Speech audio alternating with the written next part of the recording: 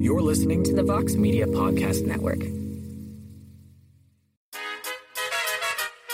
It's the Mixed Martial Arts Hour.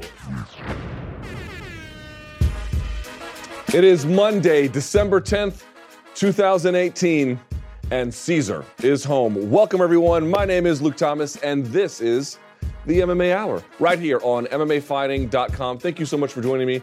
I greatly appreciate it. Hope you had a great weekend. I know I did. Boy, what a show we have to get to today. A ton of stuff. Also, shaking things up here a little bit to start, huh? A little bit different. But the show will still be the same kind of thing you have come to expect and love. So 3 guests. Number 1, to discuss his impending bout against Al Iaquinta at the very last UFC on Fox this coming weekend. That will be the one and only Motown phenom Kevin Lee will be here about 12:40. Then at 1 o'clock, what the hell is going on at welterweight? Who's going to fight for the title? What's next? To help us get a little bit more of that, we're going to have Colby Covington. He will be here, Mr. Chaos himself. And then last but not least, fresh off her title-winning victory at UFC 231, the brand new women's flyweight champion will be here at around 1:30 or so, Valentina Shevchenko. As always, we will continue to take your tweets. We'll get to those later using the hashtag the MMA Hour.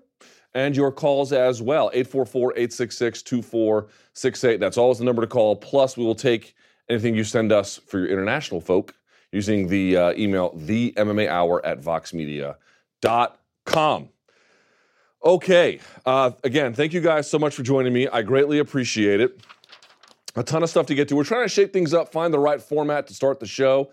I just don't like sitting down when we go live. It doesn't make a lot of sense to me. I'm trying to buck up, little campers, get ready to go, have a little more high energy, start to things. Danny Segura is here. We will check in with him a little bit later. He tells me that the tweets and the calls were overwhelming, so that's always a good sign. I'm very happy about that. But you know what? It was an incredible weekend. We have so many questions to get to about, well, we're going to talk to Shevchenko, but when it comes to Max, is he the GOAT? Is he not the GOAT? There's a hot debate happening online when it comes to being who's the featherweight king of all time. Should he fight Tony Ferguson next? Should he fight Conor next? Should he fight someone at 145 next? We'll get to all of that stuff as well. But right now, I've said this before, I'll say it again.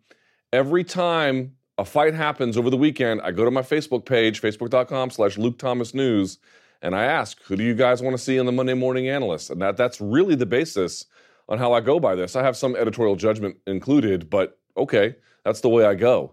And the overwhelming response was Max Holloway. So we don't have a moment to waste. Let's get right to it now. It is time for the Monday Morning Analyst.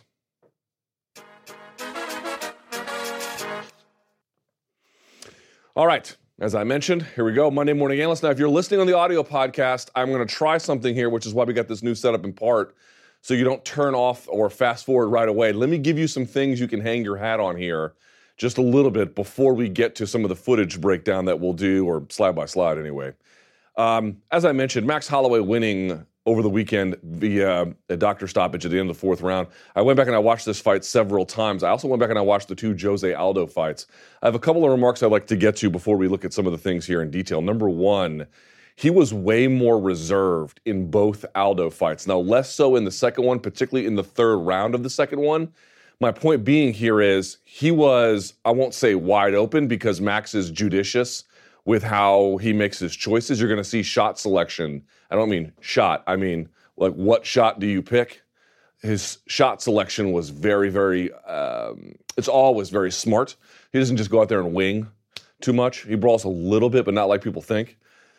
But he is wide open in this fight, relatively speaking, for him. He just goes out there, balls to the wall in ways that he didn't really in any of his previous fights. Now, why is that? Did he feel comfortable with the matchup? Maybe. Was he trying to prove a point? Probably. Did he like the style, how the two interacted? Almost certainly. You'd have to ask him, and hopefully we'll get a chance to do that here on this show. But I encourage you, if you're a Fight Pass subscriber, go back and watch the Aldo fights. This is a much more aggressive attacking Max Holloway. Here's one stat, if we can go to the screen here, and I'll read this out again if you're listening on the audio podcast, that will speak to this. I'm going to pull this open right here. This is round 4. Let me do this a bit here. Look at it. Oh, crying out loud. I could never get that one shape right. Hold on. Here we go. Let's do this one. How about that? I can get this one right. Look at that.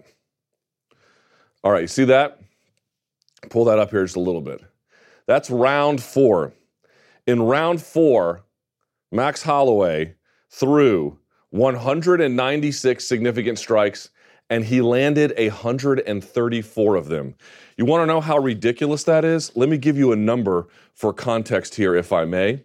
For Max Holloway, he's never thrown volume like that. His total volume of strikes in the second Aldo fight was 174. In the first Aldo fight, 104.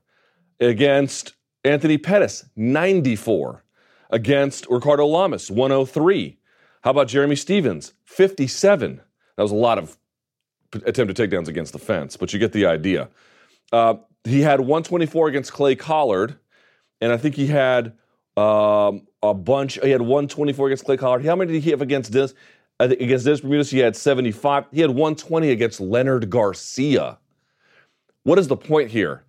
Literally, that number, 134, is more than he's landed in any single fight in UFC history for himself, except for one, just the last Aldo fight. And that's still only adding up all 3 rounds of the Aldo fight. That is an absolutely ridiculous number. 134 strikes in a single round?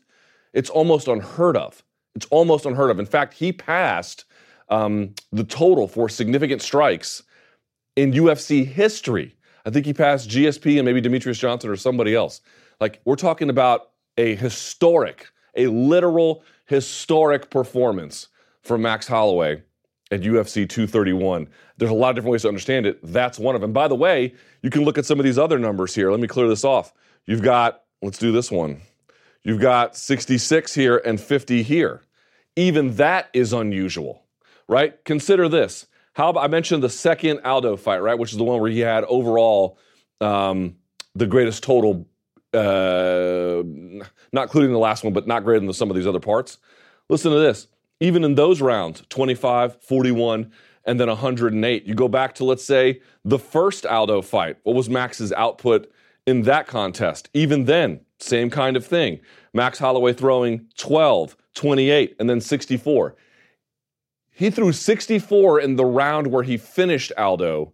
He threw 66 in round 2. Folks, in round 1, let me clear this off. In round 1, God damn it. Let's zoom that out. In round 1, he threw 40.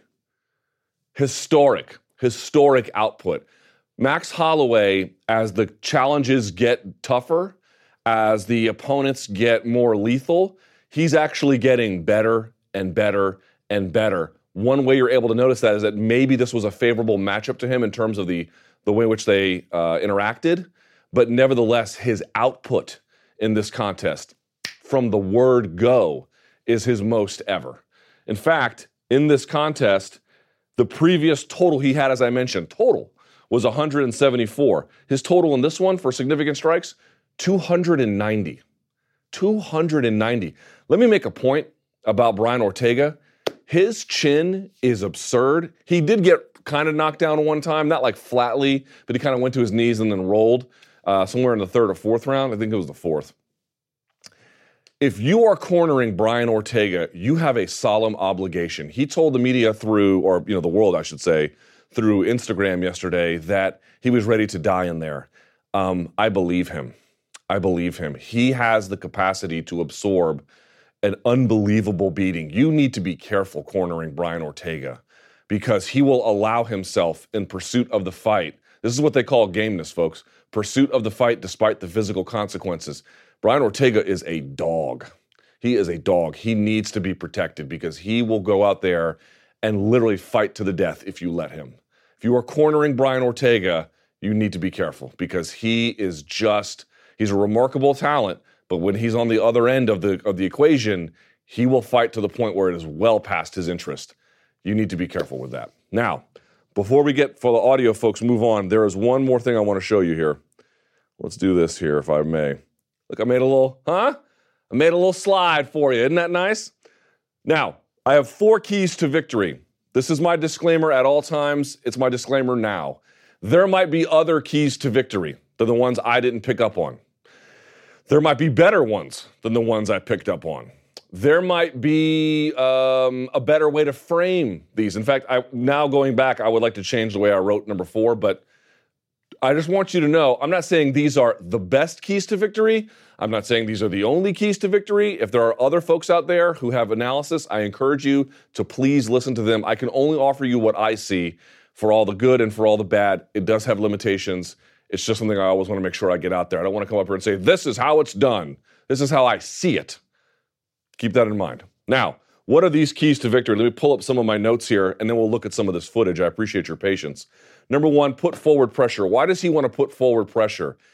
At sometimes early in the fight, he was giving clockwise pressure. You'll remember in the Aldo fight, Max is interested because Max fights this way and he fights this way. But no matter which stance he fights from, he can circle this way and he can circle this way. So he can literally go like that, right? Not a lot of guys can do that. It's not about which way does he stand. It's about which way does he stand and circle at the same time. That'll be in number 4 here in just a minute. But the point being is here, he starts out doing that, and then that quickly goes away when he realizes he can just get Brian Ortega to back up. One of the reasons why he wanted to jam was, number 1, to do that, and number 2 is to jam the space. What you're going to see is, whether he's standing in the orthodox or the southpaw stance, he wants to get inside the punching range by moving into Brian Ortega constantly. That pushes Brian Ortega back, and it gets him where the punches are whipping around the back of his head. He doesn't have to worry about just sort of being at the end of them. He's inside of them. That's number 1. Number 2, get the defensive shell open. You're going to see Brian Ortega has an interesting defensive shell. Whether he's orthodox or southpaw, the rear hand is kind of tucked here, and then he's got this elbow out here. In fact, Kevin Lee uses the same shell in the first Iaquinta fight. I actually went back and I watched. It's like this. And partly you understand it. He likes to throw a bit of the elbows, although that's a little bit more slashing over the top. But it's an interesting thing. What he wants is for either Ortega to do that or to extend. He wants Ortega to extend. Once Ortega extends, he can either come over the top, he can come inside, or he can use the other hand to then attack at an angle. So getting that open rather than here, let's say, and at a distance, opening or open is what he's looking for at all times. Number 3, lead with the half beat or the jab, otherwise counter. How does Max Holloway land?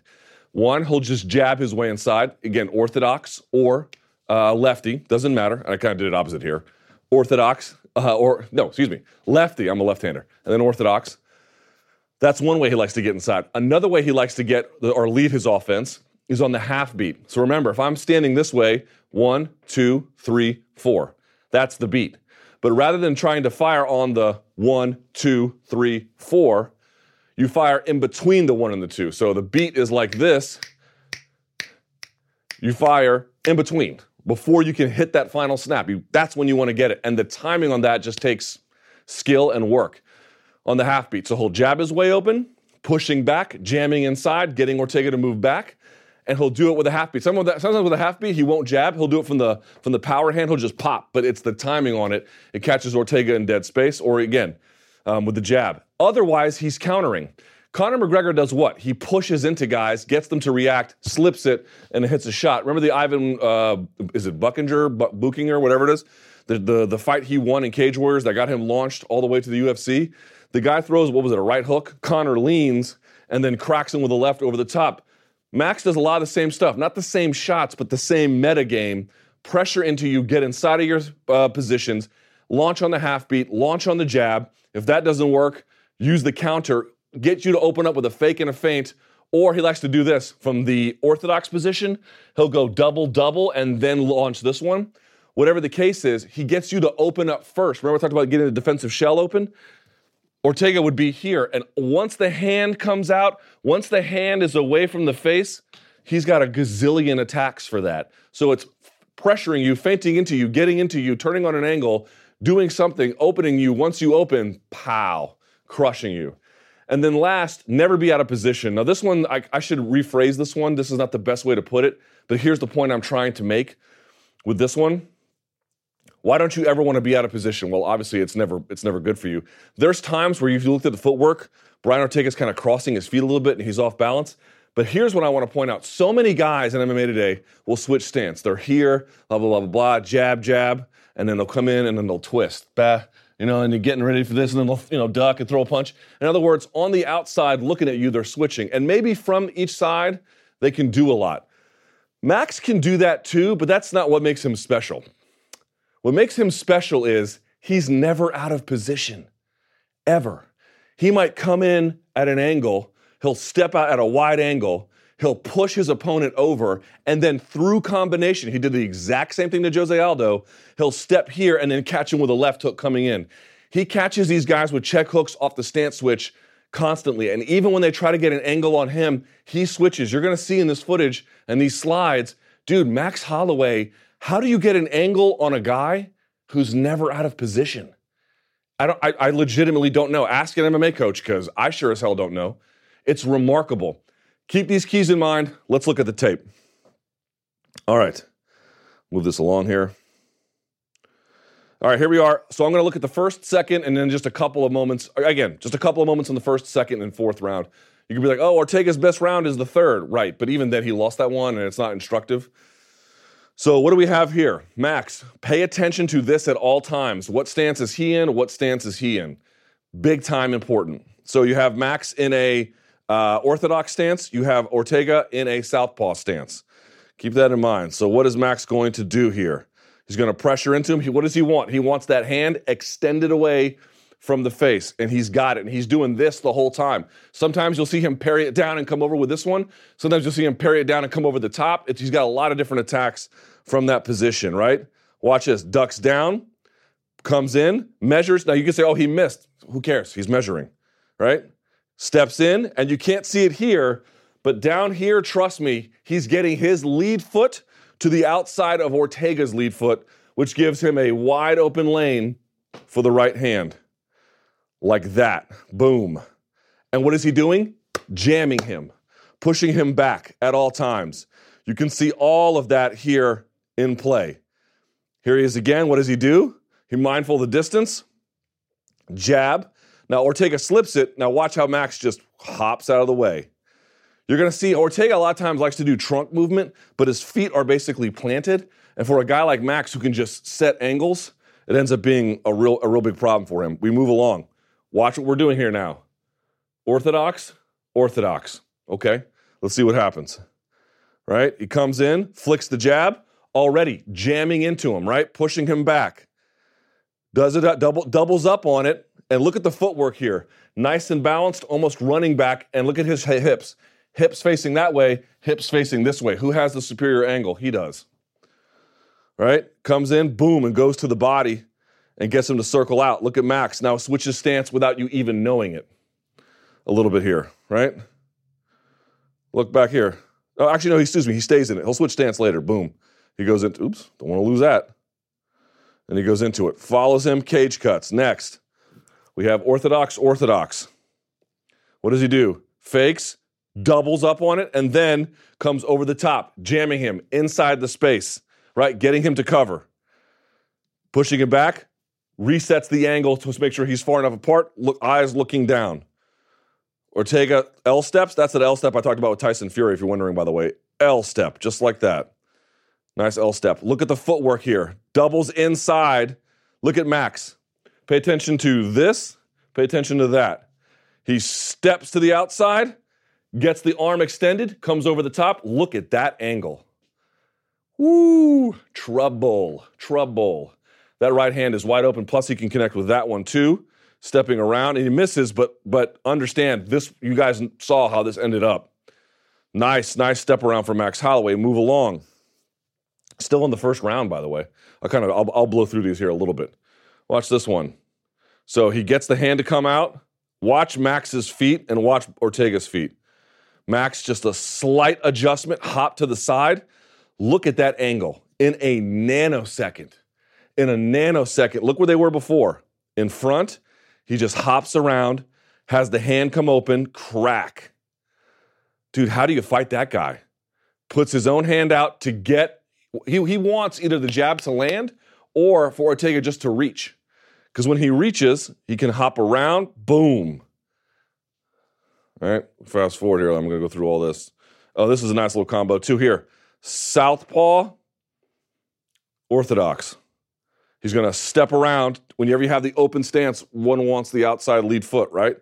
Goes to the body, stays orthodox, and then they reset. Here's another one. Watch this. Again, open stance, so you're going to look for that one to go to the outside. He's going to get the hand to come out, which he does. Takes the angle, throws, and then doubles up on the movement. A lot of times guys will come to this one after they throw, and then they'll switch if they go that direction, but he doesn't go that direction. He actually stays. So Max just stutter steps and then keeps it. Nice little piece of work by him, follows along, right? All right, here we are. Orthodox. A little more square, but orthodox. What does he do? This is what I'm talking about, getting him on the half beat. He just doesn't even see it coming. Look at the feet of Brian Ortega. It's in the air. He's leaning when the punch lands. He's catching him. It's hard to tell if I just go slide by slide. If you watch the video, I'm not going to play it in real time because obviously it'd be a problem, but if you play it in real time, you can see it. He's just kind of standing there, and right before his foot can even really land or he can really get his balance, Max tags him, right? From that orthodox position. And watch, this is what I mean by never out of position. Comes in here and resets, so now he could be, it's sort of a squarish one, but it's supposed to mimic being a stance switch here a little bit. Stays in here, angles off just slightly to the side, right? Misses the uppercut, but then stays defensive and then moves out of the way. Here we are. Orthodox. Right, getting the hand to come out, doesn't bite on the fake, and watch how he doesn't just back up, he changes angles. Look at that, very subtle, right? Changed angles. You can see all of his tattoo here. Now you can't. Folks, in boxing, that little angle will set you on fire, and against a guy like that, it's the same kind of thing. Boom. Why do you think it lands? Because he doesn't reset the angle, and he catches him. Look at the feet. Catches him on the half beat. Foot in the air. See that? Every time. Just the timing is beautiful. Catches it. Boom. And then we move along. Here we are again. All right. So it looks like Ortega is switching. He goes southpaw. This is that stance I was telling you about. This like sort of defensive posture he's got. It doesn't do necessarily a ton of good against Max Holloway. He comes over the top. He's going to get the angle. Boom. Right hand lands. Stays in the orthodox position. Eats one there, because that's a nice shot by Ortega. And then look at him catching him on the half beat. Pop. See him? Look, foot in the air. Catches him right on the timing. You know how frustrating it must be to where you don't even know it's coming. You can't even tell it's coming. And out of nowhere, a guy's timing is so good, he can just catch you right when you're most vulnerable from your walking position. Dude, it must be enraging. It's so difficult. And that's what he does every time. So he does every time, dude. It's ridiculous how good Max Holloway's timing is. Okay? And then slips it. By the way, look here. Orthodox, stays orthodox, pops him, leans out. Look who's setting the angles. He resets the angle there. You kind of can't see it, but you get the idea. Here we are now. Southpaw, orthodox. Same kind of rule would apply if he wants to get the outside foot. Let's see what happens. Parry comes down. He parries and then kind of like does a Benson Henderson jab like that. Pops him and then waits. And then it gets obstructed here, but the lane was wide open, which is why I'm showing you that. Stays in his face the whole time doing this and catches him on the outside. Look, drops like this, I think making him think that this hand was coming. So he moves away from it and then just lands right inside 2 right hooks from a southpaw position. Here's one thing I want to make a point about Max Holloway's game. You're going to have to get a better striker or someone who understands striking better than me, and there are many, but you're going to have to get one because I don't know how you folks feel, and I don't know how you feel watching this or having watched this previously. I can't tell if there's a discernible difference in his game from southpaw to orthodox. He favors orthodox more, and he uses more stuff from orthodox just by virtue of the time spent there. But from the southpaw position, there's no discernible drop-off in ability. There's no discernible drop-off in the game. It's not like, you've seen basketball teams, right?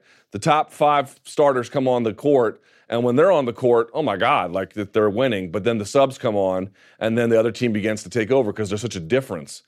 That's sort of how you want to think about stances. But that's never the case with him. Maybe it's not the exact same weapons or the exact same strategies, obviously, but there's no discernible drop-off at all from this to this, which is unheard of. So many people think like, oh, I want to see something flashy. like a flying triangle, like an X-guard sweep, like a Superman punch. He doesn't do any of that, man. It's a meat and potatoes game, as I mentioned before. But the meat and the potatoes it's Wagyu beef, and I don't know, who's got the best potatoes? Idaho, Ireland, whoever? What I'm trying to make a point here is, rather than students of the world, rather than worrying about flying triangles, learn how Max times someone on the half beat. Rather than worry about all that stuff, figure out how Max is able to get people to bite on his fakes and feints to get them to go a certain direction as he steers them, only for them to run into the punch like this. That last punch I showed you was similar to how Anderson Silva got Forrest Griffin. He changed stances, got him to circle into the power hand, and then just connected with it. The exact same thing you saw there. All right, here we are. Boom, boom. Crushes him, bro. Leaving his feet, too. So I'm talking about, like, aggressive Max Holloway. Move along. You can skip all this nonsense. All right, here we go. What do we have? We have southpaw. We have orthodox. Okay? Hands come out. Look at Max. Pull the hand down. See that? Pulls it down. Sets the angle. Jams his way inside. Double jab. Eats one for it. Okay. And then pops through. Pushes him back behind. We've been over this, right? Whoop, whoop, whoop, whoop. Into the danger zone. Ask yourself where this fight ended. Where did it end? Yes, on the stool. But where did the round end? That's where all the magic happens, folks. Pushes him back, right? Here we are. All right, I want to just fast forward this a little bit. Here we go. Again, same scenario. Southpaw versus orthodox. Jab. Backs his way out. Didn't like how it first went in. Parries it. Comes around. Doubles on the same side. Watch Max turn into the angle. Pops over the top. Stays. Now, where did he start? He started orthodox. Let's see. Bit of a stance switch here. Comes back. It's like effortless. And gets out in that same orthodox stance. All right? Same thing. Now it's orthodox. All right? Hand comes out. He comes inside. And it's a bit of a turn. Watch Max's hips. Right? It's not just this. He's fading towards us a little bit. Steps inside to get that lane. Then watches as the guy turns, pops him, waits, changes, look at that, changes stance, follows him, and then waits for the hand to come out, like I told you before, slips it, pop, pop. Now, he's full on southpaw, cracks him. Well, I kind of missed there a little bit. This is what I meant about never be out of position. He started in a different stance. He's now in I believe that started in a different stance, right? Hold on. Let's see. Kind of switched here a little bit. Yes. Let's see. Orthodox kind of switches midway through. Yeah, right there. Switches back again. Stays there. Now watch this. He's in a left-handed stance here. Max Holloway makes him stay in it. He never loses it. This is what I mean about never be out of position. If you get an angle on him, because let's say he overcommits with a punch and he misses you or you slip it, he can just pivot and he's back into position. That's stance switching. Facing off against an opponent and just switching, it's not valuable. It's just not nearly as good as what he does. He does it through combination to both attack and then reset the angle to make sure he's never out of position. Look at him. He just goes right to firing from southpaw, jamming into him, getting inside the space, opening him up with the jab, or catching him on the half beat. You get the idea. This is now the second round. Let's fast forward a little bit. Here again, on the half beat, pop, just like that. Look at that. And what is he doing? Look at that. Hand comes out. He wanted his hand away from his face, either to get the angle to come inside or come over the top. And then the timing is just beyond perfect. Let me just move along here in the interest of time because I don't want to take too much time. And by the way, here's all your stance switching. Look at that. No matter where, dude, you are trapped under a sheet of ice with this guy. It's absurd. Let's just move along. Forget all this. This is more of the same thing, by the way. Oop, hang on. Yada, yada, yada. Here, can you put up the other thing real quick while I find it? I want to make sure I just scroll through it. Thank you. Appreciate that. Let's find that fourth round. Just two more sequences I want to show you. Here we go. Oh, you can put it back. Thank you. Last two. I'll show you. Just two more, and then we'll call it a day on this one.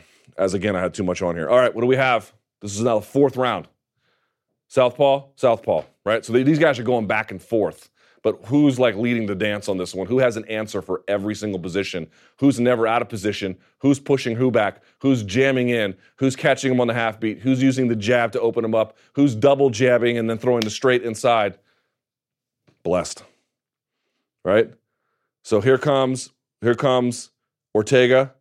You can see Max kind of hand fight. Look at Max's vision here, by the way. Looking downfield like a quarterback at all times. And then it kind of comes around to check him, see what happens. Ortega switches stances on an L step.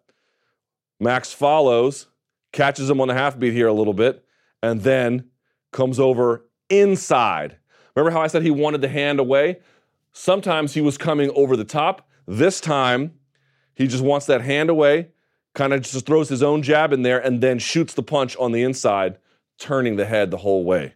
Exactly what I was talking about before. And then he swings and misses and then just gets chewed up. One thing about Max Holloway is when he's first fighting, he's very judicious. Punch, jab, punch, count, cross.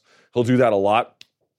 As the fight begins to heat up, you'll notice less time between shots. He goes from chess to speed chess. You go to the Aldo fights. He had 20, 30 punches in a round, then 108. You go to this one, he had 60, 40, 50, then 174.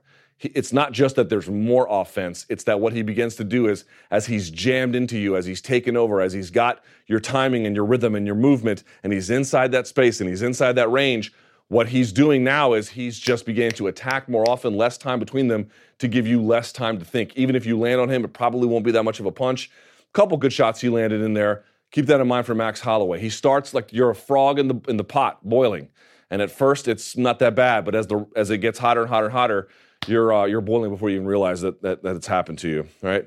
And then last one, and again, watch this. He just sort of zips out of the way. By the way, look how Max doesn't travel back in a straight line in the line of attack. He's back sort of in a straightish line, but opposite the attack. The punch misses. He gets to the weak side plane and then pops him with that check hook. And by the way, he's in a orthodox stance here, right? Excuse me, left-handed stance. What am I saying? He pops, and then just cracks him from the southpaw stance. This is what I mean. It's like, is there a discernible difference in his game between the left and the right? I mean, maybe someone with a better eye can tell you. I'm sure that they could. But from my vantage point, not much. And then he pops him over, stays in the southpaw. I mean, look, how do you look at this? I mean, what are you supposed to do about this?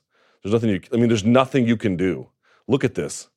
He's playing him like a set of drums. And here he is now from the orthodox stance, chasing him, jamming into him, putting him back. And then last but not least, all right, let's take a look at it. Left-handed, right? Jabs his way inside, and now he's already in. Even if this punch loops, it's not going to hurt, right? Which it comes around, misses. He lands his own right there, cracks him inside that space. Doesn't need to come around. Comes back. Now he's back to the left-handed stance, right? Boom.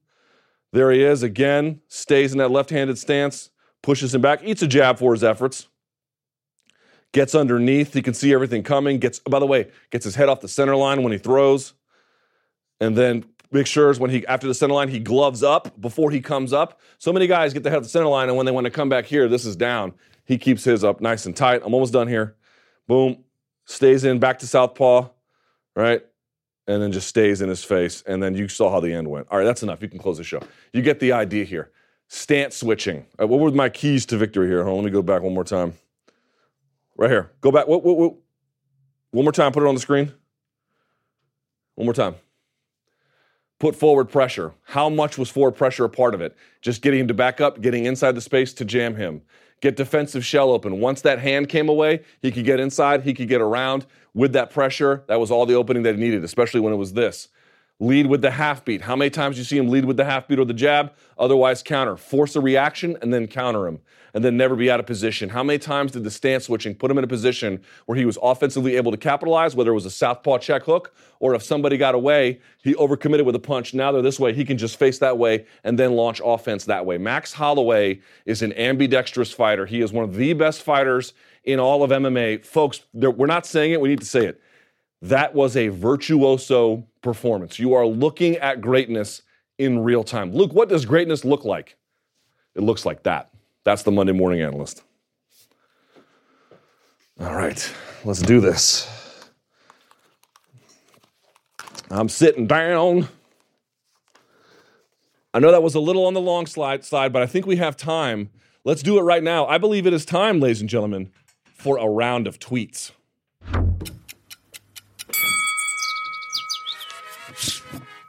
All right. Clock starts when the first tweet goes up. 5 minutes, like one round of MMA. Let's see what you got, donks. What you got? What you got? Anytime. Well, I'm still good looking. All right. Can you play Face the Pain as an intro to a round of tweets? I would rather, God, what would I rather do? I would, without being grotesque, I'd rather just die. How about that? I'd literally rather just die. Next. Who would you most like to see Max Holloway fight next? I was so impressed by his striking display last night that I feel Khabib is a great style challenge. By the way, shouts to Brian Boom Kelleher, who I know has another fight that just got scheduled. So shouts to him, first of all, for the tweet. Shouts to him for watching. Best of luck to him his next fight. We'll get him here in studio before too long. But to answer the question, I would actually like to see him stay at 145 because I want to see him produce greatness at that weight class.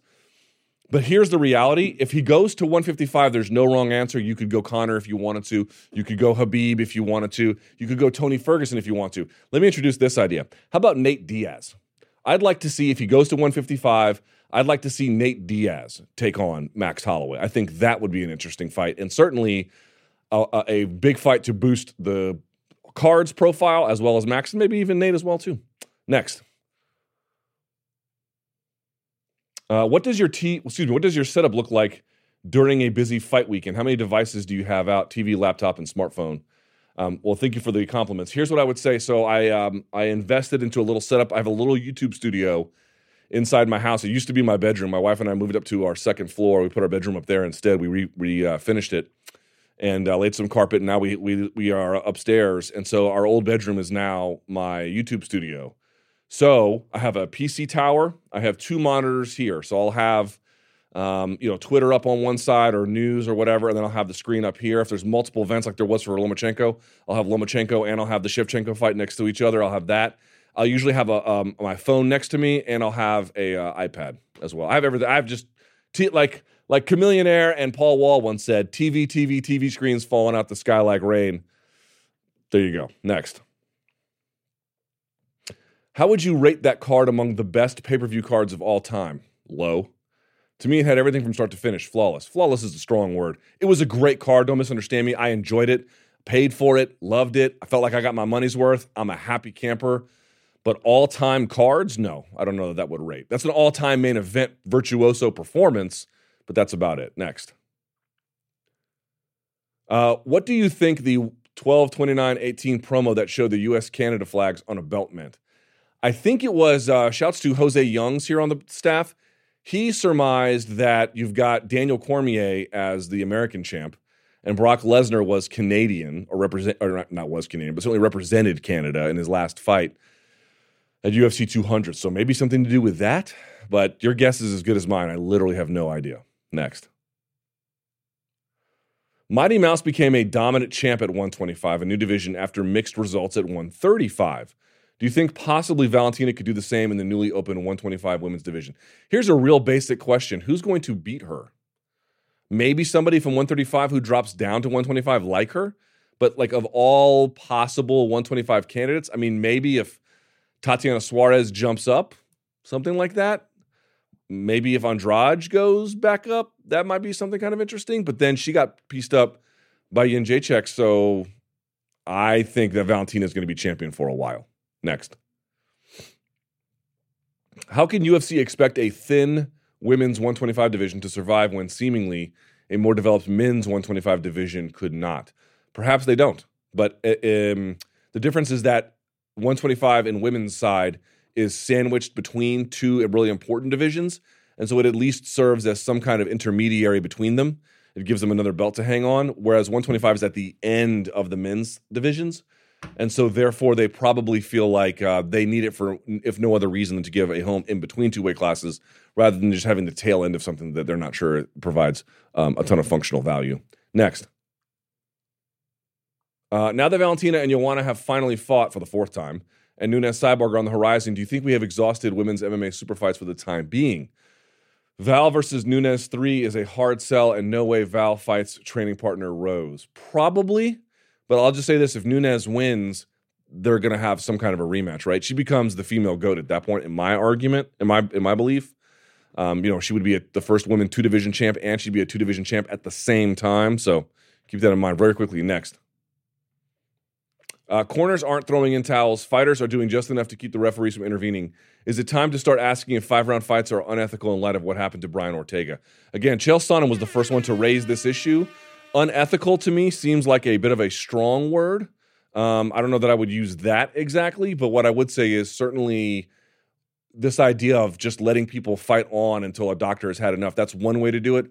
But I just feel like, they're intelligently defending themselves. Maybe we need to refine what that means exactly. Maybe that's actually not enough because he didn't need what was literally a historic beating in that 4th round. It didn't do him any favors, and the fight was kind of already in hand, to be perfectly honest. All right, do we have one Kevin Lee on? Yes or no? All right, let's go to him now. This gentleman has a big weekend ahead. He has got a rematch coming against Al Iaquinta. I cannot wait for this. UFC on Fox 31, the very last UFC on Fox. The Motown Phenom joins us now on Skype. Kevin Lee is here. Hey, Kevin, how are you, sir? What's going on, my man? Always good to be here. You know it. Are you tired? Yeah, I'm just getting up. Not going to train until like 1 o'clock. So you caught me right before my morning coffee, but you'll get the real me. That's what I always look for, is the real you. Hey, man, you know what I did? I don't know if you saw this. The UFC always puts out free fights, previewing the next weekend's fight. They put out your original fight with him. You were 21. It was your UFC debut. Have you gone back recently and watched that fight? Nah, I watched it when we first were talking about Fight Now, and and I haven't watched it since. It's like I just feel like I'm a completely different fighter from that, and I think anybody who watches that and then goes back and watches me in my recent years, you could just tell I'm a different man than that. So the fight is going to show some of the things that Al's going to do again. I don't feel like Al has made as many improvements, but it's not really going to tell me much.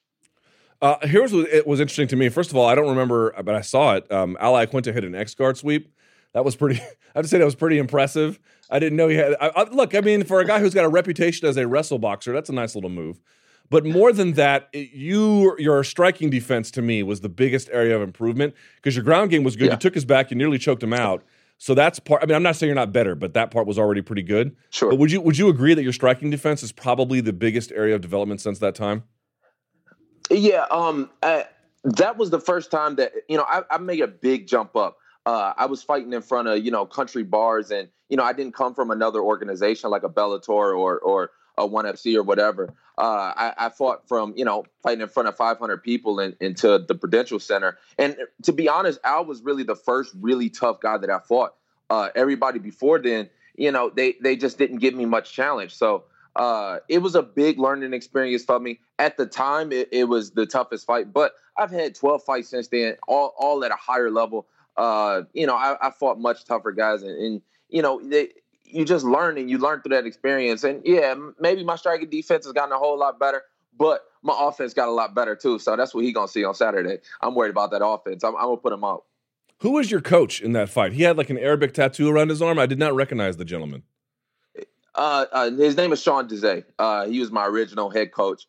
It was really just me and him just doing it. I didn't really have many training partners at all. I was still at college at the time when they gave me that fight. Since then, as soon as that fight was over, I knew I had to make some changes and really start to train like a professional, just because I wasn't getting in the training that I should. I would train like halfway once a day. And then I go and do a bunch of other things. So right after that fight is when I moved to Las Vegas and really got behind a good coach. Oh, that's interesting. What were you studying in college, by the way? Biomed, actually. I don't know what I'm gonna do with it, but yeah. I don't know what I'm gonna do with it, but you never know. Maybe. So you made the move to Extreme Couture. You had this large development in your game. What do you see in Al? You've mentioned that you didn't see the same amount of progress. I don't know the number of fights he's had since then. Obviously, he's had a fairly recent intermittent layoff, I guess is the way I would call it. But what do you make of his development? Yes, he's a different fighter too. Maybe not as much in your estimation as you, but he's grown, right? So how much? Yeah, Al has changed a little bit, but I think it's more he's just changed with time. He's gotten a little bit older. But I've had 12 fights since our fight. He's only had 6. Right. And he's taken years off in there, and he's a real estate agent now. He's going around. He's worried about other things. He's the one that's doing something else. When we fought the first time, he had so much more experience over me. He had been through the Ultimate Fighter. He had already had 3 or 4 fights in the UFC. And now the tables have flipped a little bit. This is what I do full time, and I think that's what's really going to show through is the evolution. He changes up a little bit. He's got some things that I got to watch out for. Al's a tough guy. I'm not going to take it away from him. I don't really like him, but I'm gonna respect his style and I'm gonna respect his skills. He can show up and he's never gonna go away, and it's gonna make for a damn good fight. So I've made it. I made this training camp the hardest that it could possibly be because I know he's gonna give me a good fight.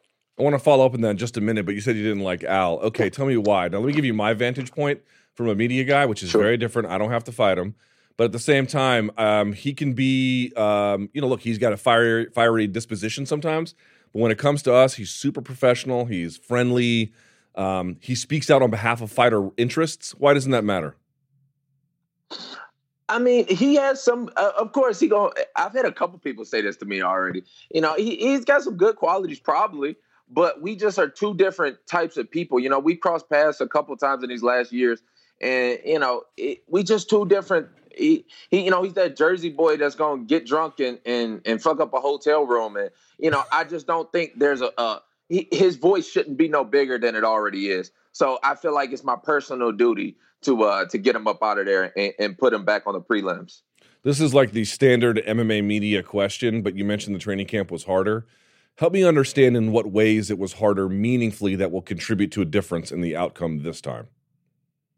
I don't mean it was necessarily harder than my other training camps before. I feel like each training camp I get a little bit smarter. I get a little bit better at what I'm doing. And this time I really just added more guys in that are going to be tougher opponents than Al. Tougher strikers, tougher wrestlers, and tougher on the ground. So, and I've done rounds with them where I'll go 3 guys and won every round. Which is something that I haven't done before.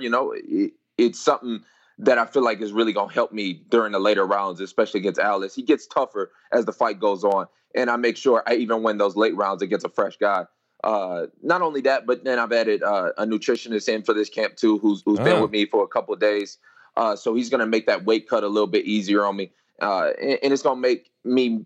It's been able to make me focus more on the actual training. He's been cooking all my meals and everything for me. So I'm just focusing just on the training camp. Now I have to ask, how do you take your coffee? Straight black. Look at it. Straight black. Not even a little Splenda? Nothing? Strong. Now, where do you like your coffee from? What part of the world? Do you get that specific? Nah, I ain't there yet. It's a couple good coffee shops around here that I'll go to and splurge sometimes. But I ain't there yet. I get the, straight from Whole Foods. So I don't know. Wherever they get it from is where I get it from. I don't even check. Fair enough. Breakfast blend. Now, you mentioned you had a nutritionist, okay? The questions are going to be about the weight cut because as you get into championship territory, you saw Renato Moicano was just on standby and failed to make weight. That ain't going to be good for his call-up when it comes title time. So give us a sense of how your weight management at this stage is going and to what extent the nutritionist had an impact on that. I mean, the weight is perfect. It's right where it's going to be. The only thing that I needed to add was just the scheduling. He's going to make sure I get the timing down. People want to talk about the last time with Edson, me missing by a pound. But really, I was cutting until 9:59. They allow us until 10 o'clock. I'm not one of these guys that came in 30 minutes before and just couldn't cut no more. Really, we just got off on the timing of it. So I feel like that's going to be the biggest thing. But, if you ask, I'm ready to go. I'm ready to fight. And I'm showing up on weight. That you got my word on. How much are you right now? Do you know? I'm about 174 right now. That's not so bad. It's not so bad. It's a little on the heavy side. It's much bigger. It's much smaller than I've been in the past, at least. What's the most you ever come in on a Tuesday? 178 at one point. And that one actually wasn't even too bad. I think it was just a lot of the water cut and everything. It's a lot of science and things that go behind it. But do I wish I didn't have to cut the weight? Yeah, of course. I feel like that 165-pound weight class is coming. I think people see it's necessary. I'm working with the best nutritionists in the world, and even some of the guys down at the UFCPI. I've been kind of consulting with them since the last year, and they even said, I'm as lean as I can possibly be. When you see me, you can see I'm as lean as I can be in my perfect weight. If they added with the 165, where I didn't have to cut that 10 pounds of water from my brain, I think it would be a whole lot healthier. But, for now, for the foreseeable future, I can make 155. Not only that, but 165 would help guys like Max, too. Max can go up and compete at 155. He wouldn't have to go against guys like me. Because just when I stand next to him, I got a bigger frame. It would be unfair for him to have to compete with somebody like me. But he did his thing. Yeah, I want to ask you about him, but first, the 165. You heard what Dana has said recently. Even I'll admit, Kevin, I was a bit of a skeptic of the 165 idea, and then on my radio show, we did like a mock draft of pulling from 170 and pulling from 155, and you can get 3 stacked divisions that way. It's entirely doable, and yet Dana seems intent, at least for now, on not doing it. Have you talked to him? Why do you think he's so resistant to the idea? I've talked to him a few times. The last time I talked to him was before kind of everybody hopped on the train. I feel like I was one of the first guys to kind of bring it up. And when I first talked to him, it just seemed like it seemed like too much work for them, which to me is, I kind of had to take that with a grain of salt because, we're talking about our health here. We're talking about the longevity of the sport. I don't know. I feel like the more that people keep talking about it, and it makes all the sense in the world.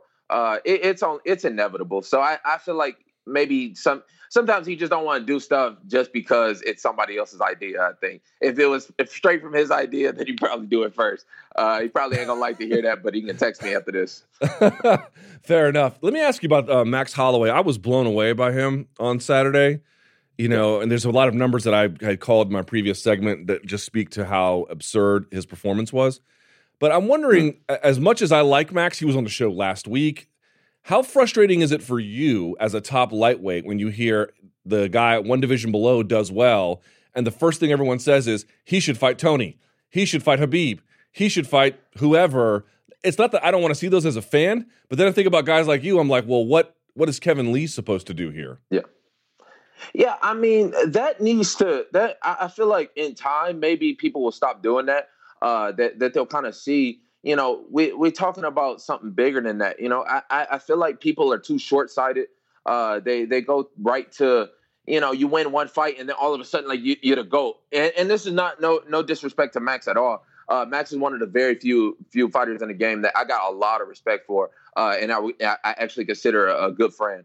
And I mean, he looked amazing, really. And really, we all kind of the same generation. I feel like me and him are both in the new generation of fighter, and he just set the bar last week. So it's given me a little bit more motivation, a little bit more fuel this weekend to go out there and put a show on. But, I feel like that's not the way you get it done. That's not the way you become a superstar, is just by, okay, automatically, let's just bump up. And, you see the same thing with Khabib. And I told this to Ali is, he wins one fight and then all of a sudden he wants to fight Floyd Mayweather and make $100 million. And it's like, come on, that's not how this game works. It's a marathon. Keep putting in the work, keep taking out number one contenders. And then maybe you'll get there eventually. You talk about guys like Georges St. Pierre who had to defend the title 9-10 times before they start saying that. And I feel like that's the way that the sport should really be. Let's get back to the real sport. Let's get away from these, we've already seen it. Why you want Khabib to fight Floyd? It's not even a great fight. Why you want Max to come up and fight somebody like Khabib or like me? It's unfair for him to even have to that's a lot of weight. People don't understand. We competitors. We're just too big and too strong. It's just too big of a disadvantage. So I feel like it needs to be a clear playing field, and then that's when you really see the best fighter. All right, let me be a hypocrite. I'm going to acknowledge I'm a hypocrite right in front of you, Kevin Lee. saying that I would feel bad for a top competitor, given that someone in the weight class below is making noise. How competitive is Max Holloway at lightweight in your, we don't really know, but guessing? If I had to guess, I mean, he could beat a lot of guys. I think he would for sure, he would be top 5. But, and this is coming as no disrespect to Max. It's just you're just dealing with you're just dealing with too much size and strength, I think. And it's just a different game, and it's really unfair to even have to make those comparisons. I think he would be, it's matchups make styles. This is MMA. There's a lot of ways to win. There's a lot of ways to lose. And I really can't make that call. I bet you can. I bet if I asked you in private, you could. No. I'm being real with you. Like, I honestly, I don't know. Do I think he would be champ? I think he could probably get the belt at some point. But I don't know. I don't think he could be there for a long run at least. Now that does leave Max Holloway notwithstanding still these unresolved issues at lightweight. Now we don't know what's going to happen with Conor and Khabib because the athletic commission just decides they're going to take their sweet time with that. But in your mind, I know you got a plan to just drive forward. So, okay, Saturday goes your way, let's say, right? You beat Al Iaquinta. That's tremendous. What is reasonably available? I mean, the next fight is definitely Khabib for me. I feel like I've been seeing that man's game for years now, and I just know I got his number. And I know that he know I got his number. And after this one will show the world that I'm just on a different level. Al took him 5 full rounds. And showed that the man was human. And Khabib just didn't have his best performance against him. So once I go out there and I smoke Al, I'll leave it up to the people to make those comparisons. I said that I beat Barboza worse than he beat Barboza, and I'm gonna do the same thing with Al. And if I got to do it again next with Conor, then so be it. But I feel like the winner of Khabib and Tony, whenever they make that fight, hopefully they make it in the beginning of the year. I'm waiting on the winner of that, and then we'll see where everything goes. Now, before you go, you and I both know you're a thoughtful guy. You're fighting on the last Fox card, certainly the last big Fox card, sort of a bookend here on the Fox era. I think it would be safe to say, Kevin, that MMA changed in some ways for the better and some ways for the worse during the Fox era. Give me one change you loved during this era and one change you hated. Oh wow! Okay, that's you come on this show with me, Kevin. I give you questions. That's like that. a good question. That's a better question than I was expecting you to ask. One thing that I love that's changed is you can kind of see the I don't, you can see just the evolution of the sport. You can see people that can do it all now. And you can really see that everybody is kind of on that wave. You're seeing less specialists in the game. Some guys have a lot of things that they do real well. Like Max is a volume puncher, and that's what he's going to be. But he can do everything. And I feel like you're really starting to see that now. So for me, as a fan of the sport, it just, and as a competitor, it gives me a little bit more, hope for the future of the sport. It's still getting bigger. It's still getting better. And I feel like switching over to ESPN is going to be huge for it. I'm excited. I'm glad that they made me the last Fox card. I'm from Detroit. I remember a time when we had channel 2, 4, 6, and 7, and to be fighting on one of those channels in front of millions of people. And as a young kid, it's just like it shines my heart a little bit. So I'm excited that they made me the last card. They did the right move. I'm gonna show the future and continue to show that evolution of the sport. One thing that I've hated is that people just stop seeing the sport for what it is, and kind of get a little too lost in the drama and the bullshit. I'm trying to get it back to the real, and that's what I'm gonna do this weekend. You know what? I cannot wait to see it. UFC on Fox 31. This takes place at the Fiserv Forum in Milwaukee, Wisconsin. It's the last big Fox card. Kevin Lee takes on Al Iaquinta in the main event. Kevin, thank you for spending some time with us. Enjoy the black coffee. Can't wait to see you on Saturday, my friend. Appreciate it. It's just kicking in. I appreciate you kicking it with me. Thank you for spending some time with us. All right, safe travels. There he goes, the Motown phenom. We appreciate him stopping by. We go from one guest to the other. This gentleman is known as Chaos. And speaking of Chaos, what the hell is happening in the welterweight division? I couldn't tell you, but maybe he can give us some insight here. He joins us now, I believe, on Skype as well. Let's go to Colby Chaos Covington. I knew he was going to do it. I knew it. How are you doing, Mr. Covington? I'm doing great, man. Thanks for having me on the show so I can come back and make the MMA Hour great again. Yes. Has anyone thanked you lately, Luke? Say again? Has anyone thanked you lately? No, I don't get a lot of thanks. Well, I want to just start off by just giving you a thanks. Thank you for your service. It's the holiday season. We know that war doesn't take a holiday season. So thank you for protecting our freedoms, and thank you to all the men and women in the service. Now, I do appreciate that. Certainly, you can see my Marine Corps pictures up here. Thank you, Colby. I appreciate the genuine sentiment. All right, man. First of all, let's get to it. What the hell is going on at welterweight? Let me just start from this sort of basic position. Why is it so hard to make a fight between you and Tyron Woodley? What's going on?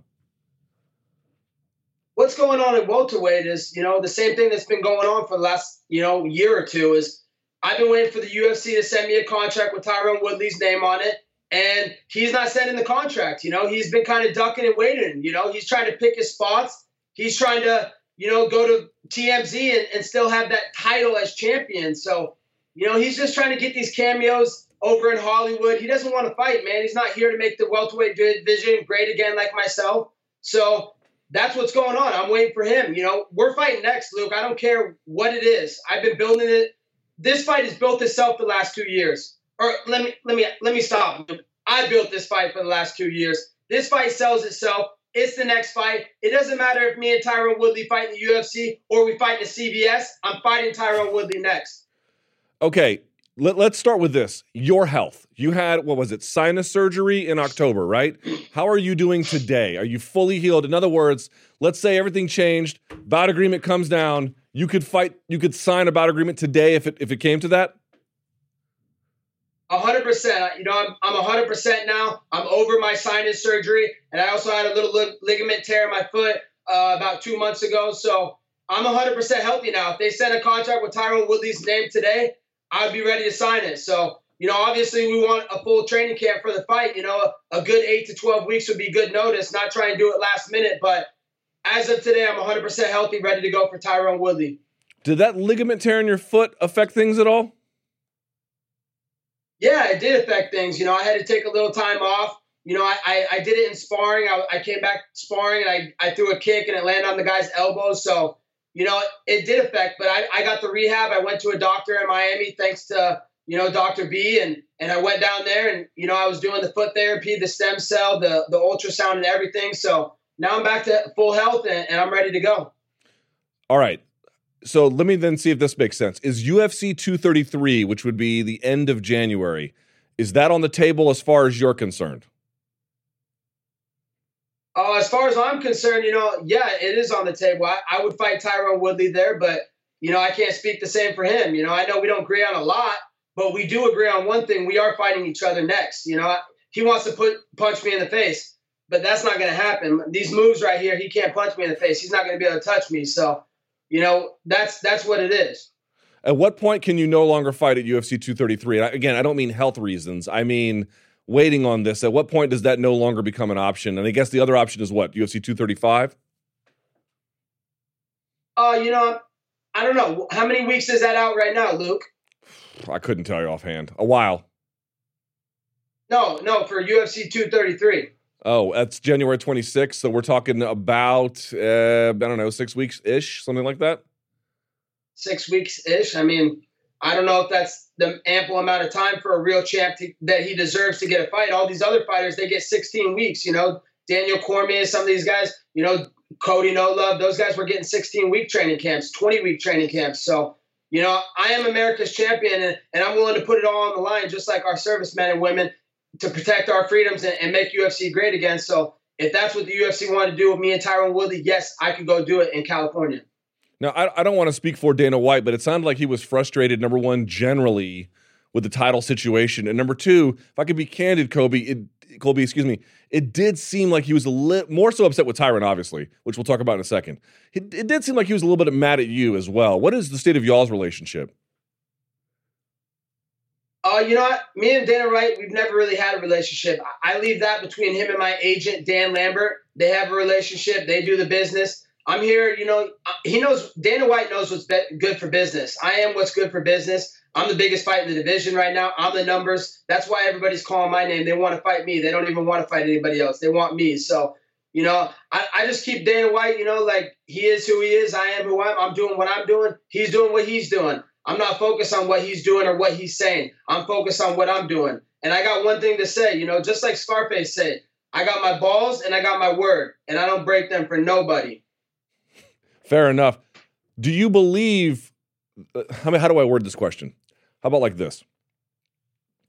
Is the acrimony, is the difficult relationship independent of you? Let's put you out of the equation for just a second. But just the inability of Tyron and Dana to get along, is that also impacting this and impacting you? Like, it's not so much about making this fight per se, but just those two, they just can't see eye to eye, and that's slowing everything down. Yeah, absolutely. That's been the wrench in everything. You know, I've been ready to fight Woodley, you know, for over a year now. They've tried to put that fight together multiple times, you know, 3-4 times, and he's put his tail between his legs and went running. So it's definitely affected. But you know, the thing is he has a disputed belt. His belt is disputed right now. So you know, he knows I'm the next fight. He knows he needs to dispute that belt, and we need to fight. So it doesn't matter if they have a bad relationship. I'm what's good for business, and once I get finished with Tyron Woodley, we can move on from that saga. That 47-year-old virgin is going to get retired. Sorry. Okay. You caught me off guard with that one. He does have 3 kids, I think. So?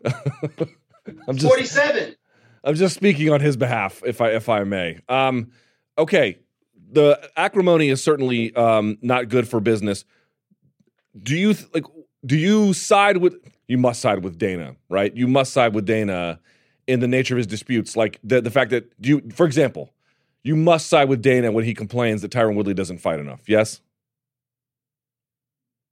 For sure. 100%. I mean, it's obvious, you know, like the thing about it, when I fought Ralphie Dos Nachos in the United Center, by the way, there were 16,000 screaming fans on their feet. And, you know, he came out and he was like Mick Jagger, you know, when he was walking out to that arena. He's probably pissed off, Ralphie Dos Nachos, walking out to 500 people that they had to give tickets away last weekend in the Pearl. So, but besides that, you know, I don't side with anybody, but I do know that Tyron Woodley doesn't fight enough, because after I fought, he hadn't fought in, you know, a year, 13 months. That's why they made the real belt, America's belt. And then all of a sudden he wants to fight 14 months later, which is 2 months after my fight. And he knew I had to get surgery. So he was trying to get me when I wasn't healthy. So, you know, he's a pick and chooser. He wants to pick good times. He wants to get, you know, a lot of fights that he's fought in the past. Damian Maia, you know, he got him on 4 weeks, 5-week training camp. He made him come in unhealthy. So he's a strategic player. He's trying to pick and choose his dates, you know, and fight once a year and go to TMZ, do his cameos in Hollywood and go on, you know. But that's why I'm here. I'm gonna get rid of him. I'm gonna drain the swamp, and then I'm gonna make this division great again. What about Kamaru Usman? He has been calling you out so far as to call you Colby Duckington. If they made an interim title fight with him, is that appealing to you? Everybody's calling me out, Luke. Why do you think everybody wants to fight me? I'm the money fight. I'm the biggest draw. I do the biggest numbers in this division, and it's not even close. There's a reason all these guys want to fight me. They don't want to fight Tyron Woodley, because I'm the biggest fight and the biggest draw in the division. I've only hit the tip of the iceberg, Luke. I got so many tricks up my sleeve. You haven't even seen my promotional tactics yet. Just wait till I have what I have in store in the future. Can you give me a hint? I can give you one hint that I am the Neil Armstrong MMA, only fighter to ever go to the Oval Office and hang out with our sitting president, Mr. Donald Trump, the greatest living American. I don't know if you remember. You probably didn't see that because the UFC didn't post it on their page, but I can tell you one thing. It's the biggest history and the biggest moment in the sport of MMA history. Do you think if you fought, Do you think if you fought, Donald Trump would come to see you? I talked to him about it in the Oval Office, and I don't think he would come see me, but he would definitely be tuned in. I'm Donald Trump's favorite fighter. He will be watching, but it's too much of a risk to go to a fight. Just if people knew he was coming to a fight, the place would 100% get bombed, by all these Hollywood liberals. So, it wouldn't be a good place for him. But Donald Trump Jr., I'm sure his son would come. We've reached out, and he wants to come to my next fight. So the Trump family is completely behind me, and they're excited to see America's champ and just keep, making the division great again. And Trump 2020, baby, we're just getting started. The best is yet to come. How long are you willing to sit out to wait for Tyron? Because at some point that works to your disadvantage, right? Like a little bit of time off to make sure the right fight is coming. Okay, that makes sense. At some point, though, you get some pretty diminishing returns. Is there some kind of a drop dead date where you're just like, you know what, I need to get back in there. I got to get paid. I got to, as you put it, make the division great again? Nope. I'm waiting on Luke. I'm waiting on Tyron. He's on borrowed time.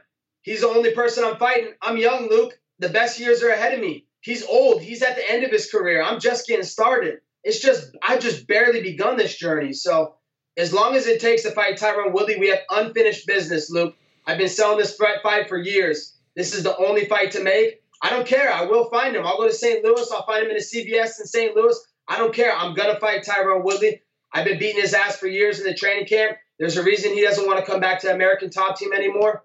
I'm the king of American Top Team. I'm the king of the welterweight division. And soon the division will be great again. Just bear with me, Luke. I'm sorry. It's not my fault. I'm not the one holding up. Blame Tyquil Woodley. Are you, what do you make of the concerns? Let's say they make a fight between you and Woodley. It headlines an event, whether it's 233 or 235, let's say whatever it is, that you're mentioning that the promotional tactics have another level that they could go to. At what point does it begin to get ugly and bad for MMA? At no point can it get bad for MMA. I mean, we were at our lowest point like a couple months ago when that sheep lover Khabib jumped out of the cage and put innocent people's lives in danger. So, at no point will everything sells these days, Luke. So, but let's be honest. Have you seen a bigger fight in all your years of covering MMA that has a bigger buildup and that's more wanted than me and Tyron Woodley? Yes. Yeah, which fights? I mean, Jones Cormier 2. Okay, one fight, maybe a couple fights, but it's definitely the top 5 of all time.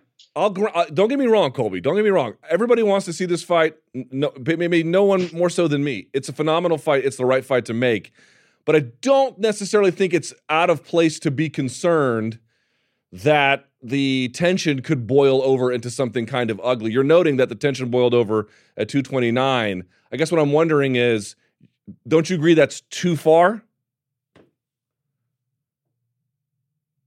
No, I don't think that is too far. I think that people live in safe spaces these days, so they don't want to deal with the controversy and the drama. But at the end of the day, all this drama and controversy, this is what everybody wants. This is the drug that they're needing.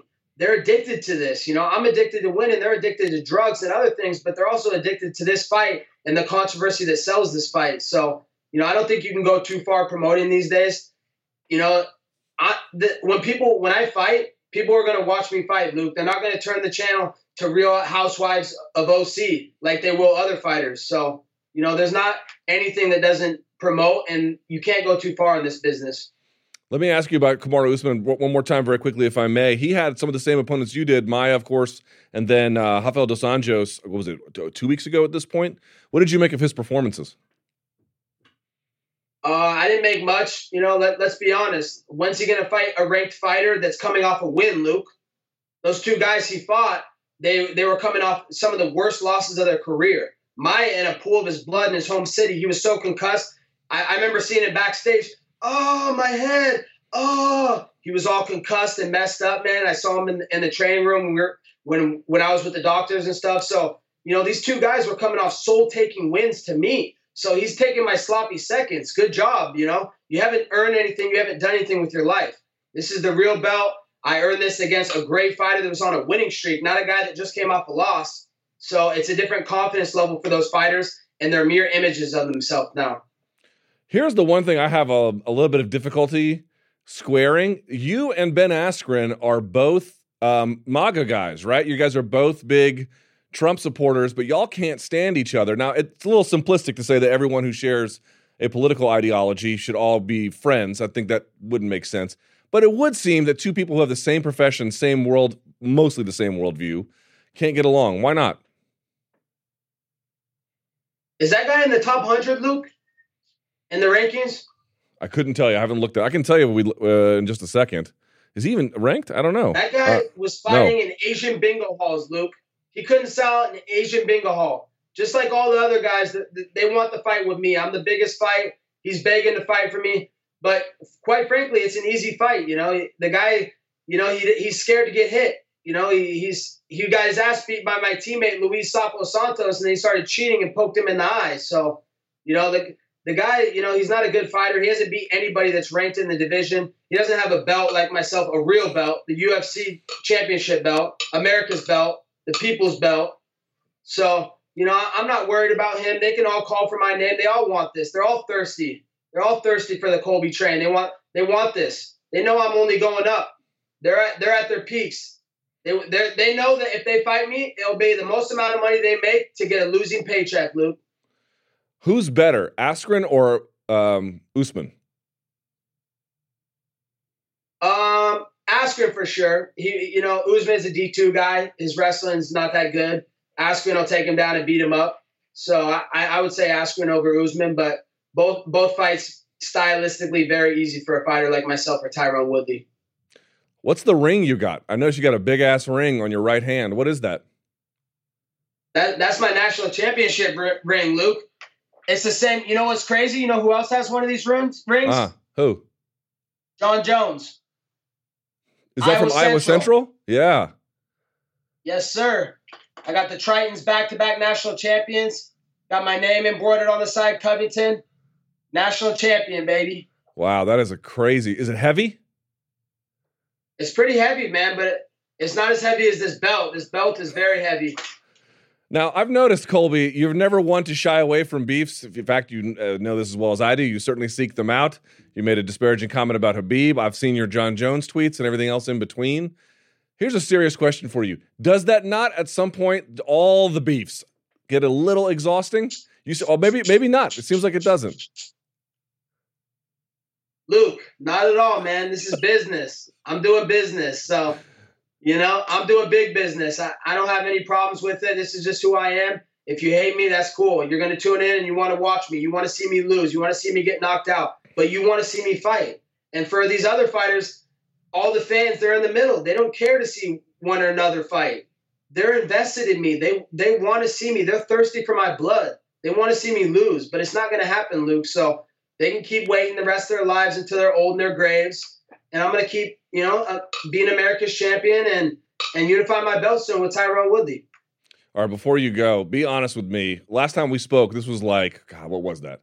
223? When you came to my radio show, the pre-fight show, and we were talking about some of the threats that people have made against you. Have they gotten worse or stayed about the same?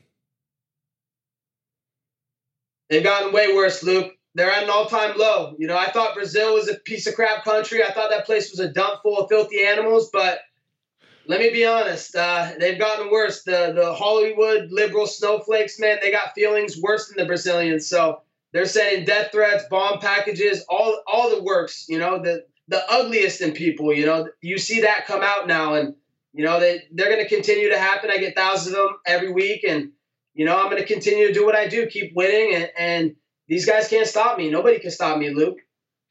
Certainly can't. I'll tell you what, Colby, I really hope they make this fight sooner rather than later. It needs to be made. It's good for the division. As you noted, I will agree. It's the fight that everybody wants to see. It's the fight that needs to happen at welterweight, right? Like, they can't move forward in the right way without it. So keep us posted. I hope you guys get the word about that. And thank you for your time. And there you are. Thank you, Colby. Just like Donald Trump said, and just like Dana White and the UFC promised me, Donald Trump's slogan, promises made, promises kept, baby. Good talking to you, Luke. I'll talk to you soon. Thank you, Colby. I appreciate your time. Thank you, buddy. There he goes. Oh, boy. That is a fun interview, huh? Man. Hey, we got to get to something, one of the other segments here in just a second, but I got to give a shout out to a friend of the show who sent this over. Let me show you guys this if I can. So, you guys have seen the Caesar doll, right? This is from Plastic Cell, right? This is the company. There's that one. You guys have seen the Rory McDonald one. I would take it out. Well, I can take it out. You can see it here. It's amazing, right? The Rory McDonald one, but I don't have the stand for it, so it can't stand. But it's there. But look at this one. These are great. In fact, the Caesar one is sort of I'm like partial to. Here's another one. Look at this one. Pretty remarkable. This is a limited edition. They've only made 490 total. This is a limited edition Bruce Lee. If you can see that, I'll put it here against the backdrop so you can take a good look at it right there. It's got Bruce Lee with nunchucks. I don't know what you would say about his attire. I don't want to call the shirt he's wearing a wife beater, but whatever that is. And he's sort of making the face, like the woo kind of face. And it's self-standing, like that, right? Doesn't need a stand, unlike the Caesar one. Came in a nice little box. Here's the interesting part about this. Anything that has to do with Bruce Lee's estate needs the sign-off, of course, of his estate. So it came with this card right there. If you can see it, it came with this card. You can't really zoom in here, but it says Bruce Lee Plastic Cell. It says Certificate of Authenticity, limited edition Bruce Lee figure by Plastic Cell. This certificate verifies that this figure is an authentic, limited edition sculpture, of course, by Plastic Cell. The sculpture has been hand-painted and is limited to only 490 pieces worldwide. Each hand-painted resin sculpture was numbered and signed by the artist on, this one was August 1st. This is number 253 of 490. It's signed by the gentleman who is behind the company. I won't say his name in the interest of privacy, but again, Plastic Cell is the company. And it was also signed, by Shannon Lee, the daughter of Bruce Lee from Bruce Lee Enterprises. How cool is that? Kind of amazing, right? If I can be clear, it's going to sound like I'm being ungrateful. I'm not. Bruce Lee's role in and contribution to MMA is sometimes a little overstated. But if you read the Tao of Jeet Kune Do, you'll see that some of the, in other words, he was not necessarily responsible in the lineage of how it was developed. But if you'll notice that concurrently as that was happening, or even before it happened, he was espousing ideas that would later be adopted in order for MMA to become what it did. But it would not be historically correct to say that he was the father of it. That's a little inaccurate. Nevertheless, we're talking about we're talking about a martial arts icon. We're talking about a guy who was a proud immigrant story. We're talking about somebody who just has an enormous role to play, certainly inside the sport of mixed martial arts by virtue of his success in Hollywood. He was a philosophy student at the UC system and an incredible thinker and contributor to the martial arts more generally. So I'm beyond honored to have this. I think he's an important character and person in all the things I've mentioned, and this is just an incredible piece to add here. So we will add it right there. Thank you to the Bruce Lee estate. Thank you to Plastic Cell. And thank you to all you guys who watch the show. For no other reason than I'm just thanking you. All right, time now for the weigh-in.